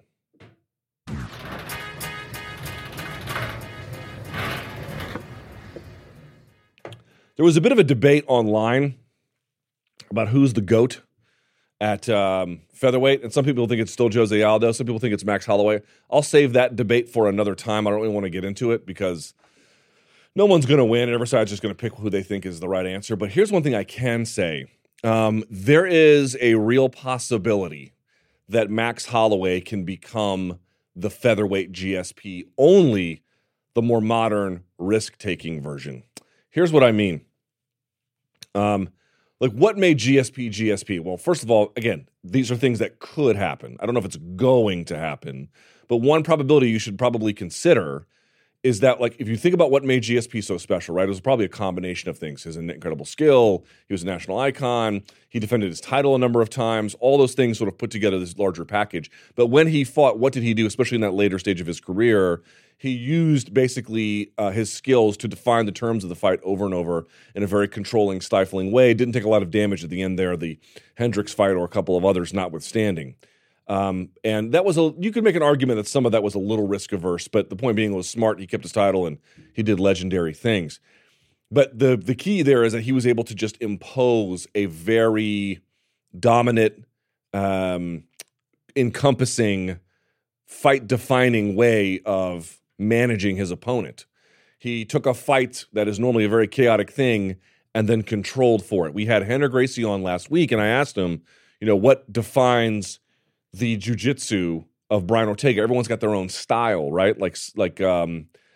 Andre Galvan's jiu-jitsu is not the same as Keenan Cornelius, is not the same as the Mendez brothers, is not the same as, you pick it, right? It goes on and on. Everyone's got their own little style. But his was that in the middle of chaos, he can find a neck, he can find an arm, he can bring something to bear down upon it, which is true. I thought it was a really smart observation. And by the way, Brian Ortega will be back. He will make a reappearance and remind you of why he was so highly valued as a potential threat to Max Holloway's crown down the line after he heals and everything. But here's the point, that ability to control the chaos. Max Holloway does the same thing. He takes everything away by making the fight on his terms through distance, through use of the jab, all the things I mentioned in the MMA Hour. If he can cut the weight enough and stay at featherweight long enough, people keep saying, who should he fight next? Nate or Tony or Habib or Conor. It is not that I don't want to see those contests, but I'm telling you, we are missing something if we deny him the opportunity at being the sentinel at the guard for 145, because he can be the exact same kind of thing. Doesn't matter what skill you bring. Are you a high-octane jiu-jitsu specialist who's got a ridiculous chin, who has developing striking? He has an answer for that. Are you potentially the guy who was the guy, the best ever in that division? He's got an answer for that. Are you a wrestle boxer? He's got an answer for that. Are you whatever? He's got an answer for all those things. If you look at his rise, whether you want to compare it to Aldo's or not, look at the different kinds of fighters he has faced. Has he faced all the different kinds he could face potentially at 145? No, which is why some kind of a reign there is necessary. But he has fought a lot of different types already. Guys who are a wrestling threat, guys who are a power threat, guys who are a volume threat, guys who are a striking threat, guys who have veteran experience, guys who are a little bit undeterred by experience and just sort of go for broke. He's got a lot of those things already checked off, and he still is able to narrow the fight to his terms right away, and then over the course of a fight. Except he takes a little more risk when he wants to brawl. He takes a little bit more risk when he wants to put an opponent away. He's putting opponents away his last 3 in a row, I believe, maybe even more. No, 4 in a row with the Pettis fight, I believe, because I don't think he stopped Lamas or Stevens. But you get the idea. He's putting all these guys away. He takes a little bit more risk, but it's that central insight. Who is controlling the fight on their terms by removing the chaotic element? 2 guys striking at range, you just never know what's really going to happen, right? It could go one way or the other. Guy gets clipped upside the head. How many times have you seen Max Holloway clipped or just straight on drilled with a punch and nothing happens? Number one, he rarely gets hit. And number two, when he does, it doesn't do a whole lot because he's the one doing all the ass kicking on the other end. He can mind the distance. He can work behind the jab. He sets the terms through the whole course of the fight. Let him stay at 145 for a little while and let him reign. Let him be that guy in that division who can do big things. Because if he does and he gets time to sit there long enough, especially with his age, he can be the guy to do the kind of work that could make him the GSP, so to speak, of the featherweight division. And remember, how did GSP really begin to ascend to that division?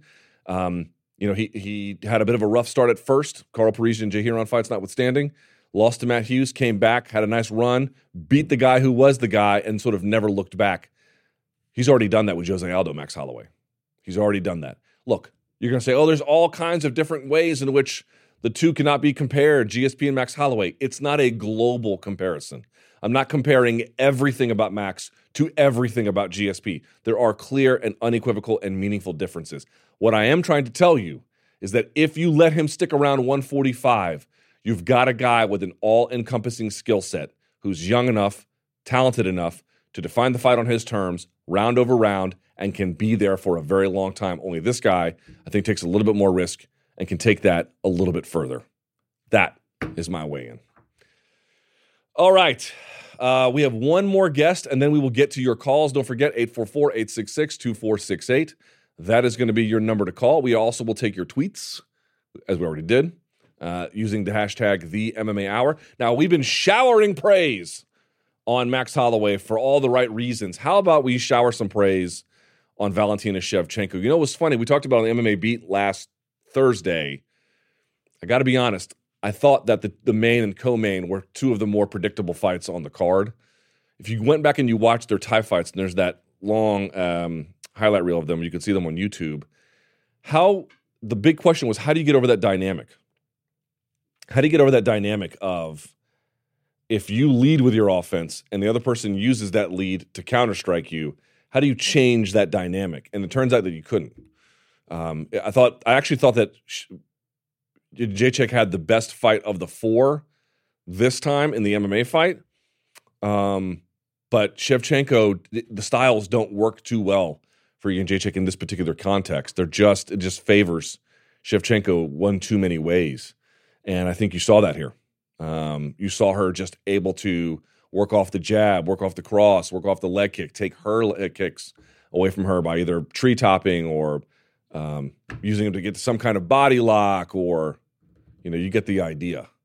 So it was one of these performances that kind of fell under the radar, but because Max did what he did in that main event, but a historic moment for her. She's literally one of the best fighters in the UFC, and she's on the phone now. She's the women's flyweight champion of the UFC of the world. Valentina Shevchenko is here. Hi, Miss Shevchenko. How are you? Hello, Luke. I'm fine. Thank you very much. Boy, first of all, congratulations. Can you give us some kind of indication about what this win means to you? Thank you for congratulations. And definitely I can say something, because this win, it's meaning for me so much. All years what I was doing my martial arts and now competing for the best organization of mixed martial arts in the world and win the belt, it's like it's meant for me to be on the top. And this is where I wanted to be all the time. And this was my goal for the last couple of years. And here I am. And for me, it's just beginning. You had the fight against Amanda Nunes, and it didn't go your way. And you must have said to yourself, I'm frustrated with this judge's decision, and also because I didn't get the belt. And you probably wondered what it would feel like in the moment that Bruce Buffer read your name and your hand was raised. Did it feel the way you thought it would? Of course it was. It was the same kind of feeling that I was expected. And more I can say, it feels great because you accomplish what you desired and what you wanted for so long time. And being 17-time World Muay Thai champion, K1 and MMA, it's made me to know what kind of feeling you can have when you are getting what you want. How many times along this journey were you frustrated and worried it wouldn't happen? Not one time. I never was frustrated. I never was in doubt. I never was broken or something like this. I'm a very strong person. I have strong character. If something doesn't go my way, okay, I will wait. I will prepare me better, and I will come back and take what is mine. All right, let's talk about the fight itself. It had to have gone the way you thought it would, and here's why I say that. I went back and I watched your 3 fights, or at least the highlight reel of them that's on YouTube. Jędrzejczyk loves to lead with the jab. She likes to be first, and in those Muay Thai fights, you were constantly counter-striking her in a variety of different ways. Well, the same thing played out here. So it must have gone the way you thought, right? I told before the fight that for me it's going to be just unique difference between Muay Thai and MMA fights. It's the size of gloves. And of course, the atmosphere, what we had to pass before the fight, all media, all pressure, it was totally different that we had like in our Muay Thai competition. But from technical side, for me, it was the same. Of course, I had more technique, what I can apply for mixed martial arts fight, and it's make me more happy because I can use all my arsenal of all my arms, and this was great because I had more chances to show all my versatility. Yeah. How did she feel? Now, that 4 times y'all have fought. 4 times. You know her pretty well as a competitor this time. I actually thought she fought pretty well given the circumstances, but at 125, was it a different fight? Like, how did she feel when you guys locked up? Oh, I cannot answer you about how she feels. I can answer how I was feeling in that moment and what I was felt. And for me, it was the same. It was the fight. It wasn't the difference that I was fighting like any other opponent. For me, it was the same concentration and study your opponent, study recent fight of your opponent, and just to be able to apply every single game plan that we had with our team before the fight. I noticed that with the counter-striking, that was something that went well for you. You were also able to take her down off the body lock, which also was kind of funny, right? Because that's what happened during the Muay Thai fights. That was something I didn't think was going to happen here, and it did. However, she was able to get up, right? Took her a little bit, but she was able to get up. Were you surprised at her strength? No, I was not surprised because I know Joanna, she's a very strong athlete. She's a very strong fighter, and she has her takedown defense very good because in every fight that we could see before, she was doing it with success. And of course, from my part, I didn't want to lose more power on just holding her when I can use it during striking or using my power for striking or for kicking or for whatever. So of course, when the fight go by some kind of a scenario, I flow with this scenario. When it's changed, I just change my game plan for this moment. That's why I say I'm very happy that my coach, Pavel, and my team, we have all kind of game plan for any situation what can happen. Did you get tired in that 5th round? And if so, was the weight cut a part of that? No, the weight cut, it didn't affect me anyhow, because you could see on the weigh-ins we was the same weight with Joanna, and I can say that I don't cut weight hard for 125. My walk weight is 135, and with trainings I go down for 130 easily, and it's nothing that I feel cutting weight or tired or something like this. I feel very good in fighting in 125. And of course, 5 rounds, 5 minutes is no joke. When you go all this distance, you naturally will tired by the end. It's normal, but I didn't feel any extremely tiring or something like this. No, I feel good. Who would you say are the top contenders in that division? What would I say? I don't know. I don't know. Just go, and I will fight you. So you're not too worried. Like they're gonna put someone against you. You're not really worried about if it's X or if it's Y or if it's Z. I tell everyone I'm real fighter, and I would fight everyone. And doesn't matter who, doesn't matter how, and doesn't matter where. I'm ready. By the way, getting back to the win itself, do you think this is the kind of win that will get the history books to remember you forever? Forever, it's difficult to say, but because I'm still active. Forever, you can remember someone who's already retired or something happened or don't want to fight anymore. You can say, like, remember forever. But I'm still active. I have all my future in front of me. So I cannot say what will happen, like, tomorrow, next day, next my fight. So I hope I will have another great fight as well, and we'll see, and we will speak, and we will continue this discussion maybe like a few years later from here. How many more years do you see do you think you have left? Like at least 5, something like that? As much as my body permit me, as much as my health permit me, and while I feel strong and healthy and good for the fight, I will continue. All right. So one of the things that was brought up was, of course, Amanda Nunes. What is your feeling about her? You've got this division now to worry about. How much, what matters to you as a champion? To avenge that loss or to reign over the division?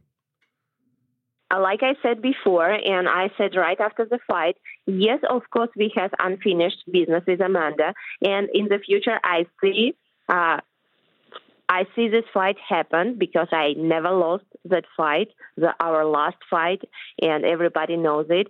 But for now, I see me fighting in 125, defend my belt as much time as I can, and then we will see what will happen. Right now, all my concentration, it will go to 125. By the way, real quickly, if I can just pick your brain, let's say, I'm not saying this is true, but let's say, just hypothetically, that I thought Amanda Nunes was going to beat Cris Cyborg. Tell me why I'm wrong. If it's not happened, why we have to speak about this? I don't see any reason why. All right, fair enough. This win here, how would you rank it relative to your Muay Thai wins? It's everything is so not totally, but different because for me, victory, it's not just about the victory. It's not just about the fight. It's all tied together. Training camp, what you had before, where you had this training camp, how you had this training camp, what persons was what people was around you, what feelings you had, what emotions you had. It's all complete. And for example, for any my fight, doesn't matter Muay Thai or MMA, we was preparing in different places. Even for the fight with Joanna, not for for that championship when I fought with Joanna 3 times in Muay Thai, it was every time different training camp, different preparation, different feeling, different emotions. So of course now it's totally different as well because first it's mixed martial arts rules. Second, it's a huge organization where we fought the greatest in the world.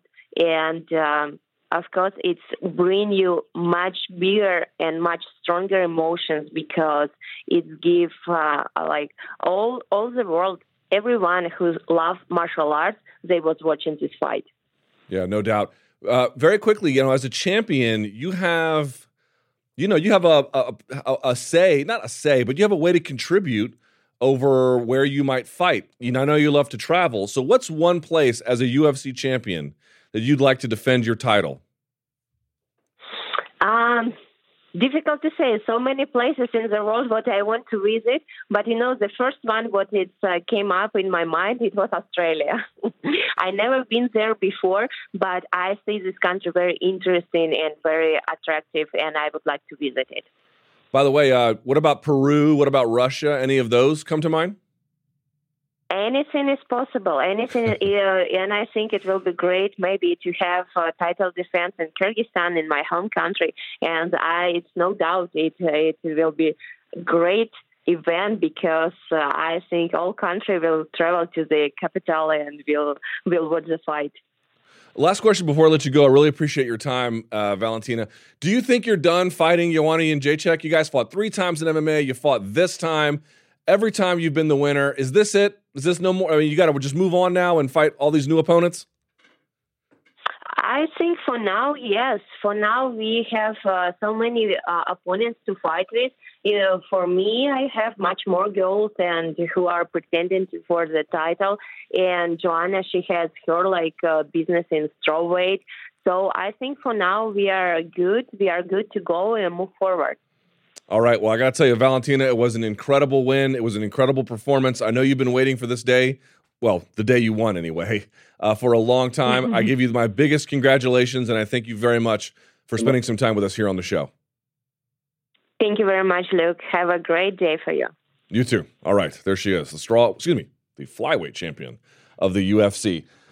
Let us not waste another moment. Let us go to our man in the back. It is time now where you become a guest on my show. Time for the sound off.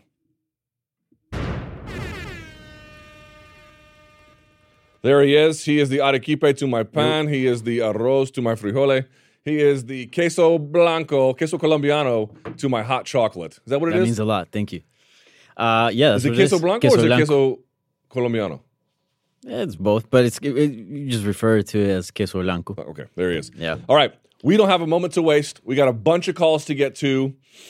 Sir, you take it away, please. I'm sorry we couldn't get you to the front of the show. I'm trying to try different formats. Yeah, you know what I'm saying? Yeah. See what works, see what doesn't. But all right, take it away, my friend. All right. We're coming off a big weekend. Max Holloway picking up his second title defense against Brian Ortega, and most of the calls were centered around that, obviously. So Let's get into it. From Phoenix, Arizona. Luke, I could not believe that Max Holloway was the underdog. The betting underdog in that fight. I'm not a rich man, but if I could have possibly known that a day ahead of time, 2 days ahead of time, I would have bet my house. There was no doubt in my mind that that's what was going to happen. Brian Ortega had not proven himself to the level that Max Holloway has proven himself as far as being an MMA fighter. Thank you for your time. I'll appreciate your comments on that. Yeah, that was a hilarious one. I mean, here's my basic attitude towards it. I said this on my YouTube channel on the night of the fight. Everyone's going to get bitter at the UFC. People are going to say, "Oh my God, how was Max so underrated?" I noted it was madness on Twitter. I literally used that word madness when I saw that. But at the same time, it's not, right? At the same time, it's look, did the UFC build up these contenders perhaps to a degree where they were not as competitive as advertised? I mean, maybe, right? I mean, I guess they weren't. But I'm really not mad at the UFC for that. People should do their own due diligence, number one.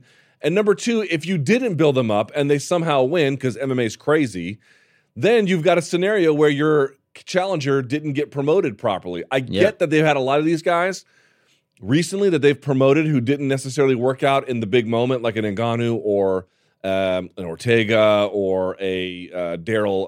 What am I saying? The big ass welterweight, the gorilla, Till. That when they were trying to turn a corner, didn't reach that moment. Big deal. Yeah. All those guys, well, less so Ngannou, but the case of Till and Ortega, dude, they're young and they are very good fighters. Maybe not to be the best in their division, but they're really, really good. I don't really blame the UFC for building up and promoting a young contender. I mean, you ideally that's what you want, right? You want fights that are intriguing, fights that you don't know what's going to happen, right? You don't want a wash going into, thinking it's going to be a wash going into a fight. I think that was fine, but I don't know. I'm curious. Do you think maybe the reason why he was a big underdog was because of his health issues? Of course. Was that only it? That was a big one. And dude, Ortega, even if the numbers didn't favor Ortega, the numbers have never, the striking differential. It's never mattered. They never mattered because he just overcame them in the end. Now, in this one, it did matter. Okay, Max is different. But look, you had a really interesting, exciting contender. Yeah. You had a champion with a ton of questions.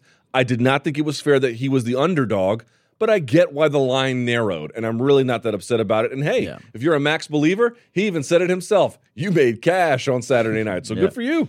Yeah, it was just super bizarre. But anyways, let's keep going on. Now let's talk about Max Holloway performance and where that ranks. Okay. What's up, Luke and Danny? This is John from the University of Memphis, and I would like to know how you would rank Cormier's performance at 226, Khabib's performance at 229, and Holloway's performance at 231. My opinion is that Holloway outshined everybody. Good show. Thanks for keeping up the good work.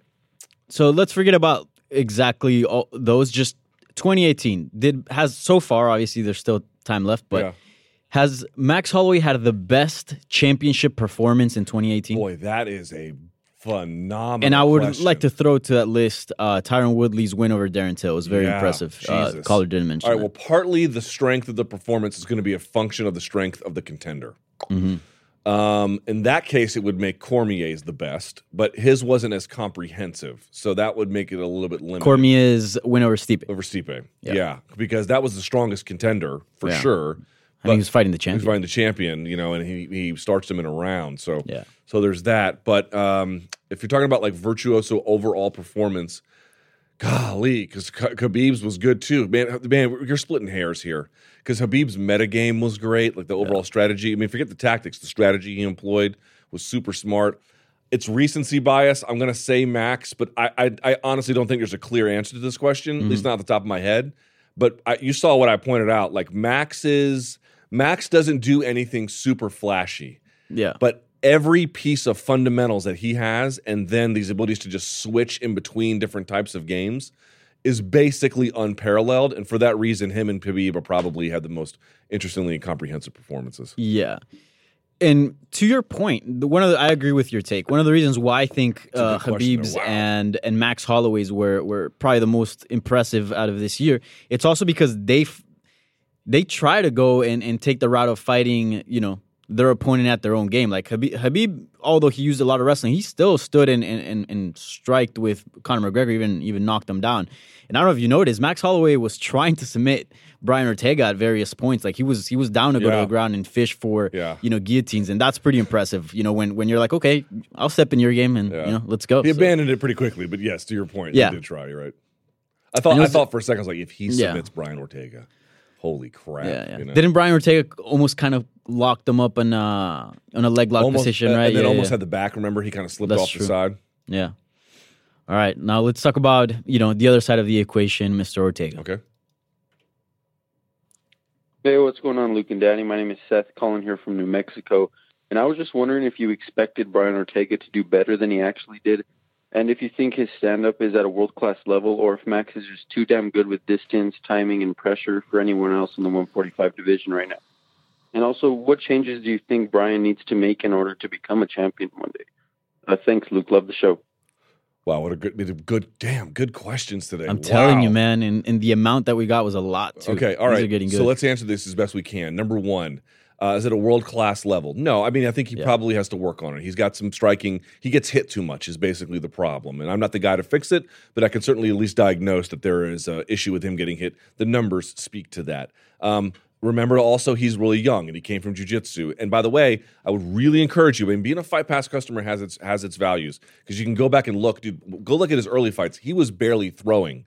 And his last fight, he was just chucking, not this one, but the one before. Yeah. He was throwing a lot more. I made this point before. Striking offense comes before striking defense, typically on a learning curve. It takes time to get that defense at the end of it. So I'm telling you, do not count out Brian Ortega. But he does have some issues to iron out. It is also true that Max Holloway, dude, he may have fought the best striker in the UFC.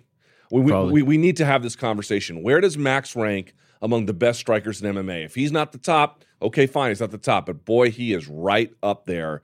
Yep. There's very few to nobody who can strike in the way that he does. It is phenomenal. And I also made a point before. Go back and watch the Jose Aldo fights. The numbers speak to it. Danny, I'm telling you, Max, he was throwing, but he was very judicious with it. He was wide open in this one. Yeah. And I can't tell if that's because he thought he could or he was just going to make a point about it. Hard to say, but that's my response. Yours? And he had a little more swagger in there, Max Holloway did. He did. There's a lot of things like the taunting he doesn't usually do. I mean, he did the whole thing with Ricardo Lamas where he was pointing down and things like that, but still he wasn't dropping his hands and all that.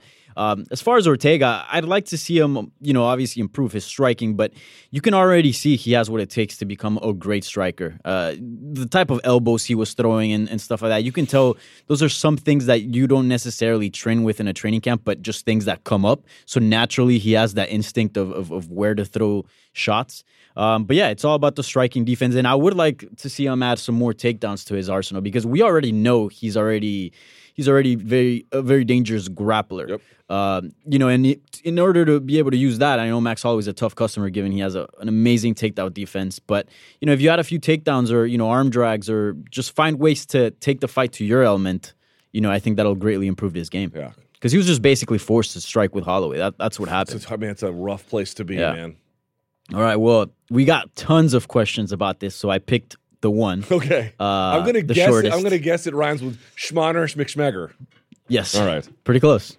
Hey, Luke and Danny, with a mouth breather special from my mom's basement. This is Sean from Chicago. Dana's post-fight presser, he said he wants to see Max go to 155. If this change does happen, who would you like to see as his first opponent? I think he's deserving of an immediate title shot, but I think we all want to see Tony versus Khabib first, and with the idea of Max moving up, I'm dying to see Max versus Conor in a rematch as a non-title pay-per-view headliner. Thanks. Love the show. First of all, I feel when I was screening that, I felt like I was, going through a tutorial of how to do something on Premiere or something. Hello, guys. Yeah. The voice. Hi, this is Steve here. Today we're going to look at Adobe. Yes. Blah, blah, blah. Exactly. Right. Man. Here's the interesting part about this question. There's really no wrong answer to it. There isn't. I made my plea about if you wanted to have a guy do something with a legacy, like a GSP did at welterweight, keep Max at 145. The big question there is going to be, what about the weight cut? All right, man, did it look like that weight cut was killing him in that fight? Now, I'm not saying it's not bad for him. It's not what I'm saying. I'm not saying it wouldn't be better for himself to go to 155. It's also not what I'm saying. But it's not impacting his performances. Not even a little bit. At least not in this one. Now, maybe that larger issue about his health. I don't know. But certainly on Saturday night, it made no difference to him at all as in a bad thing. The McGregor fight, dude, who wouldn't want to see it? I'd actually bet on, I know this is going to enrage the world when I say this, I think he beats McGregor the second time around. Okay. He won't get taken down. He can do, I think we know McGregor gasses unless he can fix that issue. The kind of pressure that Max would put on you, the kind of his ability to not take damage and hand it out, I think it would be a real big problem for McGregor, but I'm sure folks will disagree. That's fine. Yeah. The Khabib one, look, who doesn't want to see any of these? What about my idea, Danny? How do you feel about, first of all, how do you feel about Max versus McGregor? And also, what about Max versus Nate Diaz? All right, so let's start off with McGregor. I feel like that fight has to happen just because McGregor has a win over him, and we've seen what Max Holloway has become since, So it's not like we're just running back the same old fight. You know what I'm saying? So that fight has to happen. It's a huge fight. And I agree with you. I would say Holloway would be the favorite going into it, at least on my book. Still a really competitive fight and, a very intriguing one. And I feel like it would be a lot like the Diaz fight. And, to switch over to Nate Diaz, didn't Max Holloway in some sort of way give you like a Diaz vibe in the sense of... Bro, those Hawaiians, dude, it's like the mini Stockton. Yeah, and Hawaii, outside of his attitude, just the way he fights, like he'll just chop you down. It's just like a decline. You start here with Max Holloway, right? And it's just downhill. And you see the end coming. Like, you're landing one punch, and then all of a sudden you're not landing as often. All of a sudden you're getting, completely washed. So I would like to see the Diaz fight in that sense because I feel like those two would just bang it out. And, Diaz has a chin, Holloway has a chin. They both like to scrap. Max Holloway apparently likes to taunt now. Diaz does too. So I know there's going to be some nice photos there. And also, just think about this, Danny, if I may, real quickly. How many times do we see rematches back to back? Somebody loses, rematch. Somebody loses, rematch. Here's a rematch years in the making. I think those are the best rematches. Those are exactly right. That is exactly right. They're much better when there's a little bit of space. Now, 5 is a long time, 5 years, 6 years. Yeah. Usually 2 or 3 years is the best. But that's my point. This is a real test of who really advanced, Yeah. In fact, immediate rematches are usually kind of crappy, to be honest. I agree. In the sense of, it doesn't really make sense. Only if it's controversial. Like a Triple G Canelo. Right. Great question, though. Yeah. So many good options, right? I know. So many good That's options. the beauty about Max Holloway moving up to 155. He's already cleared up the division on his way to the title. He beat the GOAT there twice. It's also hard to tell him to move up because he did make weight. Not only that, but he looked damn good in that performance. So it's kind of hard to tell him, like, hey, you need to go up. No, you don't. He's killing it. But, health-wise, we know for the long run is probably better. All right, now let's talk about the co-main and, Joanna and Jacek's next move. Hey, guys, what's going on? This is Alex from Lynbrook, Long Island. My question is, what's next for Joanna Jacek? Obviously, she lost her title, couldn't regain it at the rematch, and now she lost the flyweight title against Shevchenko. And, clearly that's not going to be something that's going to get rematched anytime soon, if ever. So I'm just curious, what do you guys think is next for her? And also... All right, I'm going to pause it right there because then he goes on to talk about gossip, and we're going to do that here. All right. I don't mind a little gossip, but okay. I mean, yeah. What is next for Joanna? Tough spot. Very tough spot. She could, if it sounds like she might go back to straw weight if the title opportunity opens itself. And remember, she beat Tisha Torres at UFC Calgary, so she's still obviously very competitive there. I think a third. I am not opposed to a third fight with Rose, given how competitive the second one was. Yeah.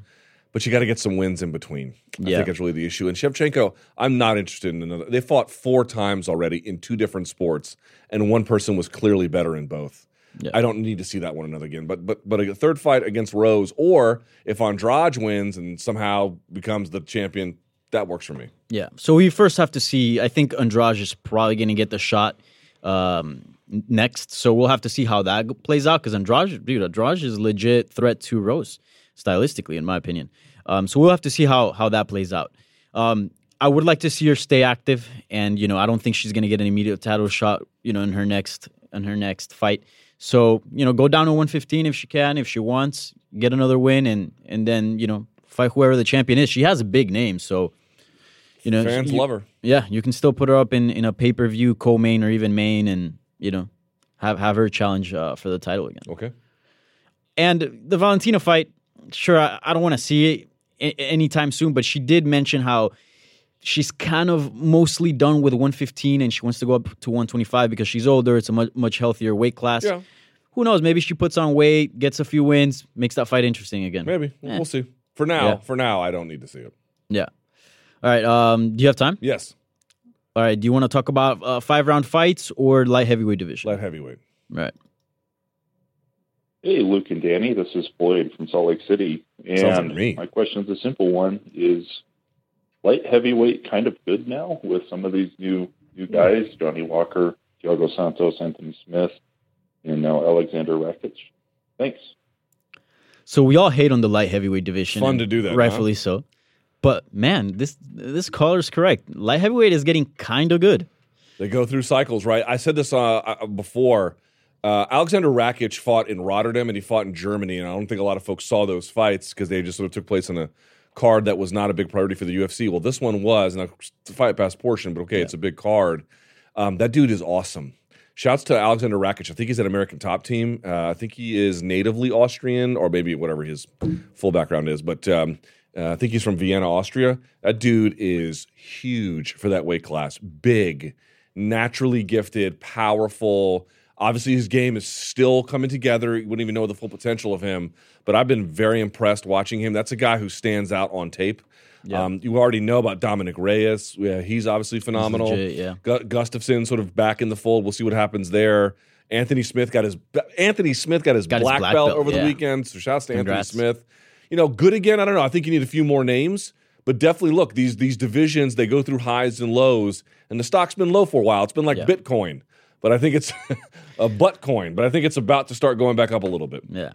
Dude, and Thiago Santos had an amazing performance. And this should be an example for all the middleweights struggling to make weight or just go up a weight class. 205, you can get favorable matchups there because at 185, man, it's just a bunch of killers.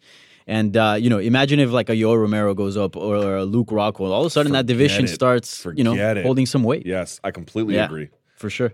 Let's fire through a couple more. Cool.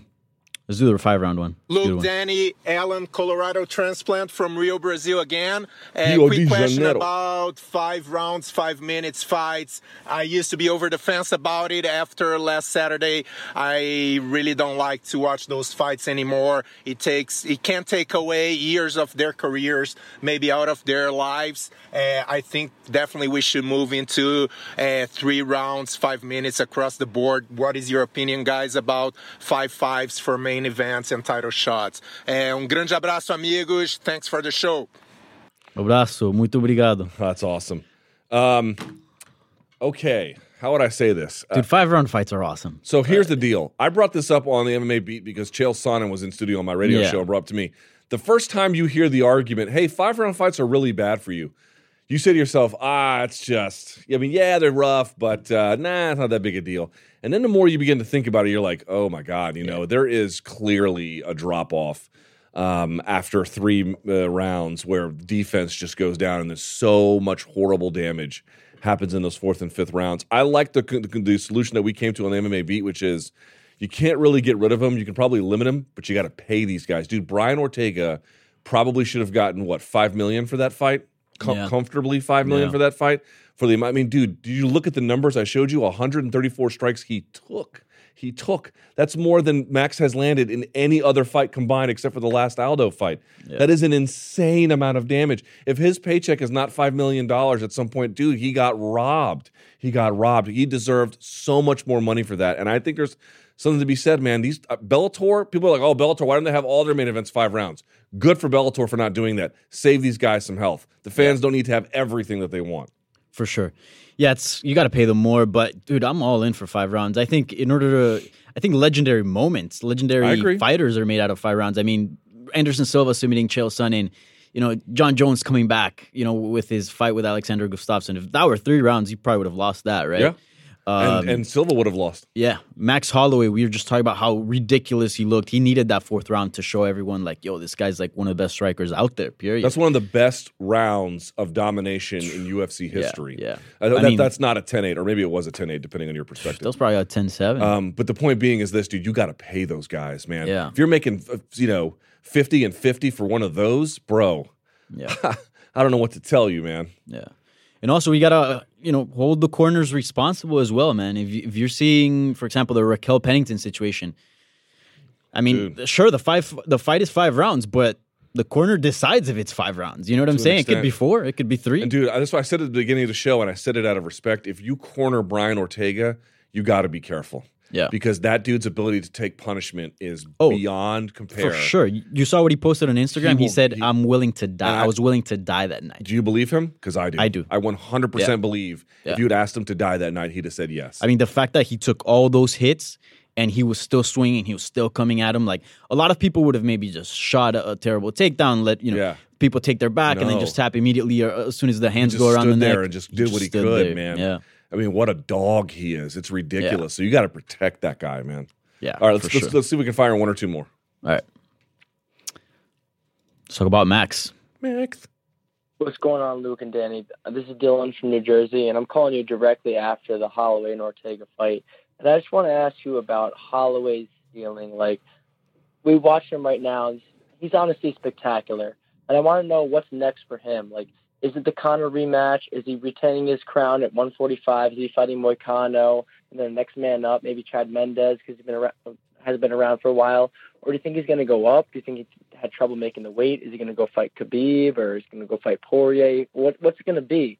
I really want to know what Holloway's ceiling is and what you thought of his title defense against Ortega when the odds actually had him as the underdog when it came down to the fight. Right, thanks for taking my question. So what's his ceiling? I know there was a few other questions thrown in there in the same question, but I mean, Max Holloway, 27 years old. Yep. And not taking a ton of damage. Just cleared the entire division. Taking a little bit of damage, but not a ton of damage. If he can stay healthy, which obviously is, I think he thinks that the injury stuff and the illness stuff is behind him. I certainly hope. I guess only time will tell. If that's behind him, bro, I'm telling you, listen to what I'm saying. I am not saying he is an all-time great. That is not what I am saying. Not yet. However, if I'm looking at the division and the landscape and what he can do, does he have the possibility of becoming one? I don't think that's crazy to say. I don't. Not at all. Ton of work he has to put in to get there, but he is special, dude. Max Holloway is a special fighter. Yeah. I think with this fight and also his Aldo fights, he put himself in a stage where he's letting everybody know, I'm world class, I'm legit, I'm one of the greatest. Now, from here on, that's where the work comes in to really define his greatness and who he is and how he will be remembered. But yeah, his ceiling, man. I mean, and not only in cage, but take outside of the cage. It feels to me that he's always known he's good. But with the taunting, with the things he's been saying, like he really now, like he feels it. Like he's like, okay, I'm really like levels above these guys. Who can strike in the way that I showed, like him? I can't think of another striker that can do that. The way he uses the distance and his accuracy, very Conor McGregor-esque. The only thing is that Conor McGregor's more like a one-shot type guy. And he doesn't switch stance nearly Yeah, he'll as put some effectively. combinations, but Max Holloway's like, bah, bah, bah, he puts on. And he's never out of position. Yeah. It's absurd. The last thing I think I'll say about Max in this case is, well, I forgot what I was going to say, so there you go. But I guess I'm just pointing out, I don't know.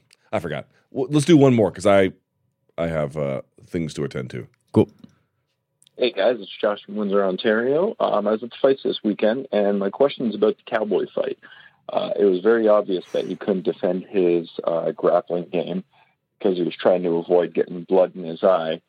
And I was just wondering if the UFC or MMA should put something in place where they try to protect fighters against getting other fighters' bloods into their eye, into their mouth, their ears, and all other orifices by pausing, cleaning up the fighters, getting them back into position. I mean, we've seen it when it gets really bad, but in this case, Cowboy was completely defenseless. He was just basically trying to get his eyes out of there, and ultimately paid the price for it and losing that fight. But up until then, I feel like it was his to win. So what do you guys think that they should be doing, if anything? Okay, all right. I'm short on time. It's fine. Here's the answer to that. Too bad, so sad. I mean, that sounds like a terrible thing to say, but I don't mean it in that way. What I mean to say is, in wrestling, for example, you know this, if two guys clash heads and you get your head cut open, they have what's called blood time, where they go and they'll even wrap your head up so you can do that. I'm not Look like a mummy. Like a mummy. So they'll do that. You don't want to really do that in MMA because blood is part of the story. If someone kicks you in the leg and tears one of your ligaments, you have to kind of hop along on it and just let it be what it is. Now, at some point, there becomes too much of it to let it continue. The way he was bleeding, I'd never seen someone bleed like that from the forehead. Yeah. It looked like someone had taken a balloon and just sliced it open and all the water had just fallen out.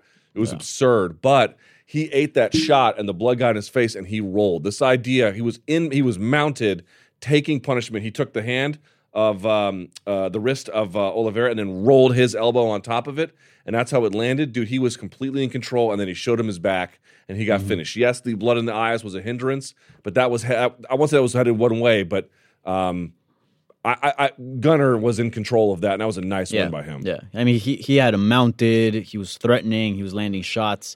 But the blood did it. I mean, the shot was hard, but I feel like there was just so much blood on his face. I feel like Cowboy freaked out for a second just of the amount of blood that was coming out. And that's when he rolled over and he knew something was off just because like it was pouring out and he just tapped immediately. But it is an interesting question because also Gunnar Nelson was bleeding from his nose quite significantly. And when he was on top, I saw in a few instances like there was blood dripping on him and he was just like moving around. He was actually affecting, like, moving around his position and based on the blood and the amount of blood that was falling. You've rolled with guys when they're on top and then their sweat falls in your mouth. Yeah, it's the worst. Or in the eye, it's disgusting. Awful. All right, I have to go. But my friend, great job. I appreciate it. We'll either have the beat this week or next week. I'm not sure, but we'll figure that out. Thank you, sir. Thank you to for all you donks out there for watching. Keep sending those calls. 844-866-2468. Use the hashtag #TheMMAHour. And until next time, stay frosty.